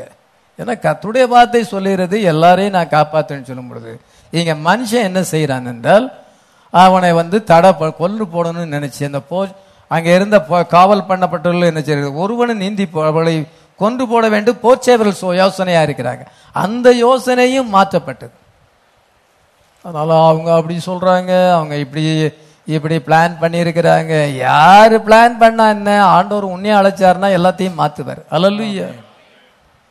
நாம இப்படி அவங்க பொல்லாதவங்க, அவங்க அப்படி பண்ணிடுவாங்க, இப்படி ஒன்னும் பண்ண முடியாது. அவங்க என்ன முயற்சி எடுத்தாலும் என்ன பேசினாலும் ஒன்றும் நடக்காது. நான் தேவனுடைய பிள்ளையா இருக்கிறேன், ஆண்டவர் எனக்கு இப்படி சொல்லியிருக்கும் பொழுது எல்லாம் அவருடைய கட்டுப்பாட்டுக்கு கீழே இருக்கு. அவங்கள ஒன்னும் ஜெயிக்க முடியாது, நம்மள யாருமே நம்மள ஜெயிக்க முடியாது. நம்ம we are under the anointing of the word of God. Hallelujah. Message of the ஹவர்ல இருக்கோம், நம்ம ட்ரூ பிலீவர் ஆயிருக்கிறோம், நம்ம வைஸ் வெர்ஜின் ஆயிருக்கிறோம். எந்த போலி விசுவாசி நம்மளை எப்படி ஜெயிக்க முடியும்? பாவன விசுவாசி நம்மளை எப்படி ஜெயிக்க முடியும்? புத்தி இல்லாத கனிகள் நம்மளை எப்படி ஜெயிக்க முடியும்? ஃபால்ஸ் பிரீச்சர்ஸ் நம்மளை எப்படி ஜெயிக்க முடியும்? சாபனத்துக்காரர்கள் எப்படி நம்மளை ஜெயிக்க முடியும்? ஒரு அவிசுவாசி, ஒரு பிசாசின் மகன் நம்மளை எப்படி ஜெயிக்க முடியும்? ஒண்ணும் முடியாது. நாம் வந்து under the anointing of the word of God. Hallelujah. You are under the prophecy. Hallelujah. தீர்க்க தரிசனத்தின் கீழே இருக்கிறோம். நம்ம son of man anointing பெற்றிருக்கும் பொழுது ஒன்னும் இதுக்கு மேல பவர் எதுவுமே இல்லை. சர்வ வல்லமையுள்ள தேவனாகிய கர்த்தருடைய தூதனானவர் மனவாட்டியோடு இருக்கும் பொழுது அதுக்கு விரோதமாய் எழும்புகிற எல்லா ஆயுதங்களையும் ஆண்டவர் வாய்க்காதே போக பண்ணுவார். ஹல்லேலூயா. பாருங்க, இவங்களுடைய முயற்சியும் வாய்க்கல. அந்த பாம்பு கடிச்சு அதுவும் ஒன்றும் செய்ய முடியல. ரோமாவிலே இருக்கு. ரோமாவிலே சாட்சி கொடுக்க வேண்டும். 28ஆம் அதிகாரத்தில் ரோமாபுரியிலே சாட்சி கொடுக்கிறான். அவனுடைய ஊழியம் வந்து ரோமாபுரியிலே முடிவடைகிறது. கர்த்தர் வந்து என்ன செய்கிறார் என்றால் அந்த பவுலை ஆண்டவர் பாதுகாக்கிறார். The ship master, he knowed more about it than the Holy Spirit did. கிரேத்தா தீவை விட்டு நம்ம போகாண்டாம் அப்படின்னு சொல்லும் பொழுது மாலுமியும் அந்த கப்பல் ஓனருடைய பேச்சையும் அந்த நூற்றுக்கு அதிபதி கேட்கிறோம். மனுஷங்களுடைய ஆலோசனைக்கு செவி கொடுக்க கூடாது. கர்த்தருடைய வார்த்தை என்ன சொல்லுது? எந்த ஒரு ப்ராப்ளம்னாலும் போயிட்டு நல்ல ஜெபத்துல வைக்கணும். நல்ல சின்சியரா ஜெபத்துல வச்சுட்டு கர்த்தர் என்ன சொல்றாரு, இதை குறித்து அவருடைய சித்தம் என்ன, நான் இதுல எப்படி பிஹேவ் பண்ணணும், ஆண்டவர் சொன்னார்னா மற்றவங்க சொல்றதை கேட்கவே கூடாது. கர்த்தர் இப்படி சொல்லியிருக்கிறாரு. நீங்க பல கருத்துக்களை சொல்லலாம், நீங்க பல ஆலோசனைகளை கொடுக்கலாம், கர்த்தருக்கு ஸ்தோத்திரம். ஆனாலும் இதுதான் தேவனுடைய வார்த்தை, இதை வந்து மீற முடியாது. நான் அது மேல நம்பிக்கை வைக்கிறேன். இந்த பவுல் சொல்லுகிறான், பவுல் ஒரு ப்ராஃபெட். ஆனா இந்த நூற்றுக்கு அதிபதி என்னன்னா அந்த மாலுமி பேச்சை தான் கேட்கிறான். மாலுமிக்கு எக்ஸ்பீரியன்ஸ் இருக்குது, அவன் கப்பலோட்டி எக்ஸ்பீரியன்ஸ் இருக்குது. பவுலுக்கு அவ்வளவு எக்ஸ்பீரியன்ஸ் கிடையாது. ஆனாலும் அவன் ஒரு எக்ஸ்பீரியன்ஸ்டு மேன், அவனுடைய பேச்சை கேட்கிறான். அதே போல சில வாழ்க்கையில ரொம்ப அனுபவத்தை பெற்றவங்க, ரொம்ப எக்ஸ்பீரியன்ஸ் இருக்கலாம், அவங்களுக்கு அனுபவம் இருக்கலாம், அதுக்காக நம்ம அவங்க பேச்சை கேட்டுற முடியாது. அது தேவனுடைய வார்த்தையா இருந்தா கேட்கலாம், அது வார்த்தைக்கு கான்ட்ரரியா இருந்தா நம்ம கேட்க முடியாது. அவங்க எவ்வளவு அனுபவம் பெற்றவங்களா இருந்தாலும் நம்ம அவங்க பேச்சு கேட்க முடியாது. தேவனுடைய வார்த்தை என்ன சொல்லுது, பவுல் என்ன சொல்லுகிறான், அது தேவனுடைய வார்த்தை. அதனால இந்த துறைமுகத்தை விட்டு போகாண்டாம், அதனால நமக்கு உயிர் சேதம் கூட ஏற்படும் சொல்லும் பொழுது பவுலுடைய வார்த்தையை வந்து அந்த நூற்றுக்கதி கேட்காதனால அந்த யூரகிலிதோன் கொடுங்காற்றுல அகப்பட்டு கொண்டான். பாஸ்டர் மெசேஜ் கொடுக்கிறாருன்னா அதோடு சேர்ந்த ஆலோசனையும் இருக்குது. அதனால வெளிப்பாடு மட்டுமல்ல, ஆலோசனையும் இருக்கிறது. அது தேவனுடைய வார்த்தையா என்று யோசித்து பார்க்கணும். அது சரியா என்று யோசித்து பார்க்கும் பொழுது அது தேவனுடைய வார்த்தையோடு ஒத்து போனா நம்ம அந்த ஆலோசனைக்கு கீழ்ப்படிய வேண்டும். அல்லது நமக்கு சீப்ரக் ஏற்படலாம், கப்பச்சேதம் ஏற்படலாம், உயிர் சேதம் கூட ஏற்படலாம். All hopes that they ever be saved was all given up and gone. அவங்க உயிர் பிழைப்போம் என்ற நம்பிக்கை எல்லாம் போய்விட்டது. ஆனா கர்த்தருடைய தூதனானவர் அங்கே வருகிறார். There was an angel that stood by Paul and told him the message. கர்த்தருடைய தூதனானவர் சொன்னார் என்றால் அது அப்படியே தான் நடக்கும். Hallelujah. Jairus and divine healing என்ற செய்தியிலே the Lord told Paul he had to go down and appear before Caesar. ராயனுக்கு முன்பாக நீ நிற்க வேண்டும் என்று கர்த்தர் பவுலுக்கு சொல்லுகிறார். There isn't going to be a nobody's life loss. ஒருத்தருக்கும் உயிர் சேதம் ஏற்படாது. அங்க ஸ்னேக் அவனை கடிக்கும் பொழுது shook it off in the fire. அவன் தீல போட்டு விட்டான். I have got to go before Caesar. What are you bothering me about? அதனால நான் சீசருக்கு முன்பாக நிற்க வேண்டும், நான் எதை பற்றியுமே பாதர் பண்ண வேண்டாம், கவலைப்பட வேண்டாம். What are you bothering me about? Like that and went walking on. It didn't bother him. அது ஒண்ணும் செய்ய முடியல. Didn't scare him to him a bite. அது கடிச்சாலும் அவனை பயப்படுத்தவில்லை. அதே போல பாம்பு வந்து கடிக்கலாம், பல பொல்லாத மக்கள் நமக்கு விரோதமா எழும்பலாம், பாம்பு கடிச்ச மாதிரி விஷத்தை கொண்டு வரலாம், ஆனாலும் நமக்கு ஒண்ணும் செய்யாது. ஹல்லேலூயா. ஏனென்றால் பவுலுக்கு தேவனுடைய வார்த்தை இருக்கிறது. ஹல்லேலூயா.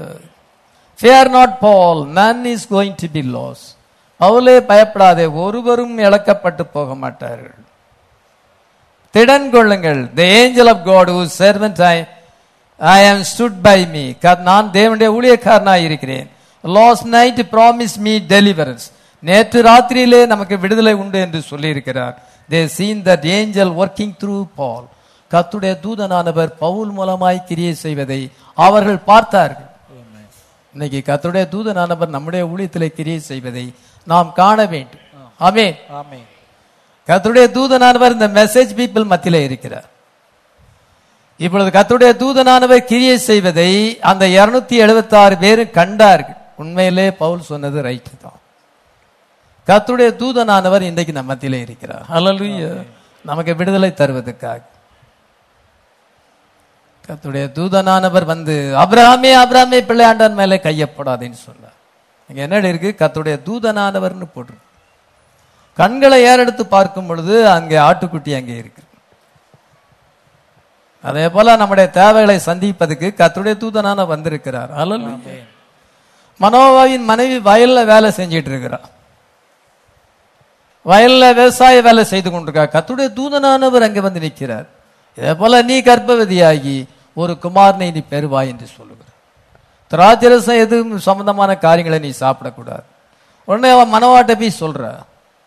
அதே போல கர்த்தருடைய தூதனானவர் வந்தார் அப்படின்னு சொல்லும் பொழுது நானும் பார்க்கணும். இதோ 2வது முறை வர சொல்ல நான் வந்து உங்களை கூப்பிடுறேன். இதை மனைவிக்கு ஆண்டவர் தரிசனமாற பிற புருஷனையும் கூட்டி கொண்டு வர்றார். கர்த்தருடைய தூதனானவர் அங்க பார்த்தாங்க. கிதியோன் பயந்து போய் இதோ போரடித்துக் கொண்டிருக்கும் பொழுது ஆலையின் அருகே போரடித்துக் கொண்டு கர்த்தருடைய தூதனானவர் வர பராக்கிரமசாலியே கர்த்தர் உன்னோடு கூட இருக்கிறார். ஆமென். ஆமென். வாங்க சிங்கத்தின் கபியிலே அங்கே பவுலை அங்கே ஸ்தானியிலே போடும் பொழுது கர்த்தருடைய தூதன் வந்து இந்த வாய்களை கெட்டி போட்டு விடுகிறார். ஒன்னும் சேதப்படுத்த முடியல.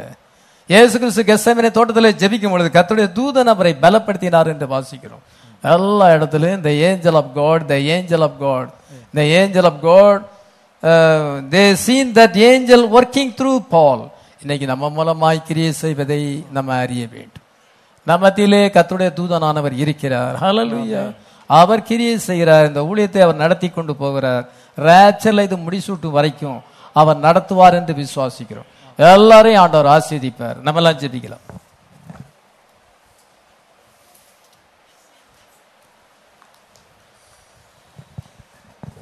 நம்ம எல்லாம் ஜெபம் பண்ணுவோம்.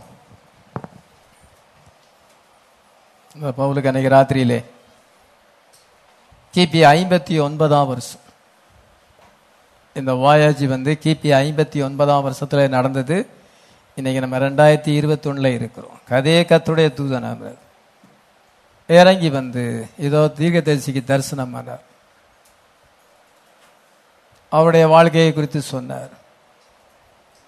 உலகம் எங்கிலும் அந்த கர்த்தருடைய தூதனானவர் மூலமாக கிரியை செய்தார். வியாதிகளை சுகமாக்கினார். இதயத்தின் ரகசியத்தை வெளிப்படுத்தினார். அவரோடு கூட பேசினார். அதே கர்த்தருடைய தூதன் நம்மோடு கூட இருக்கிறார். ஒருவேளை நம்முடைய விசுவாச குறைவு இருக்கலாம், அல்லது நம்மிடத்துல ஏதாயிலும் சின்சியாரிட்டி இல்லாமல் இருக்கலாம். ஆண்டவரே என்னுடைய குறைகளை மன்னி, நான் வந்து உம்முடைய பிரசனத்தை உணர முடியாதவனாய் இருக்கிறேன். என்னுடைய லைஃப் இப்பொழுது டல்லா இருக்கிறது. என்னை உயிர்ப்பியும் ஆண்டவரே, நீர் என்னோடு கூட ஈடுபடுவீராக, என்னை வழி நடத்துவீராக, என்னை பாதுகாப்பீராக, இந்த ஊழியத்தை ஆசீர்வதிப்பீராக என்று சொல்லி நம்ம எல்லாம் ஜெபம் பண்ணலாம். கர்த்தாவே எமக்கு ஸ்தோத்திரம் ஆண்டவரே. Thank you Jesus. ஹல்லேலூயா. ஸ்தோத்திரம் ஆண்டவரே.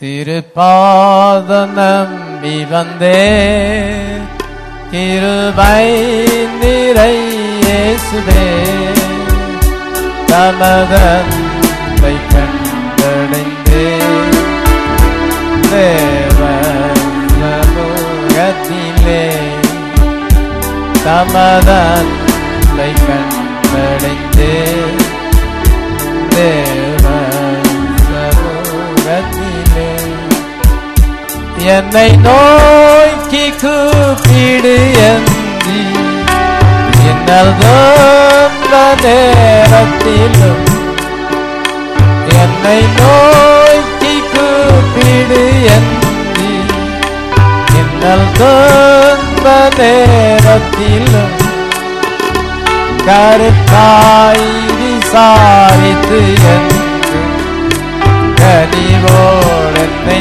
நோக்கி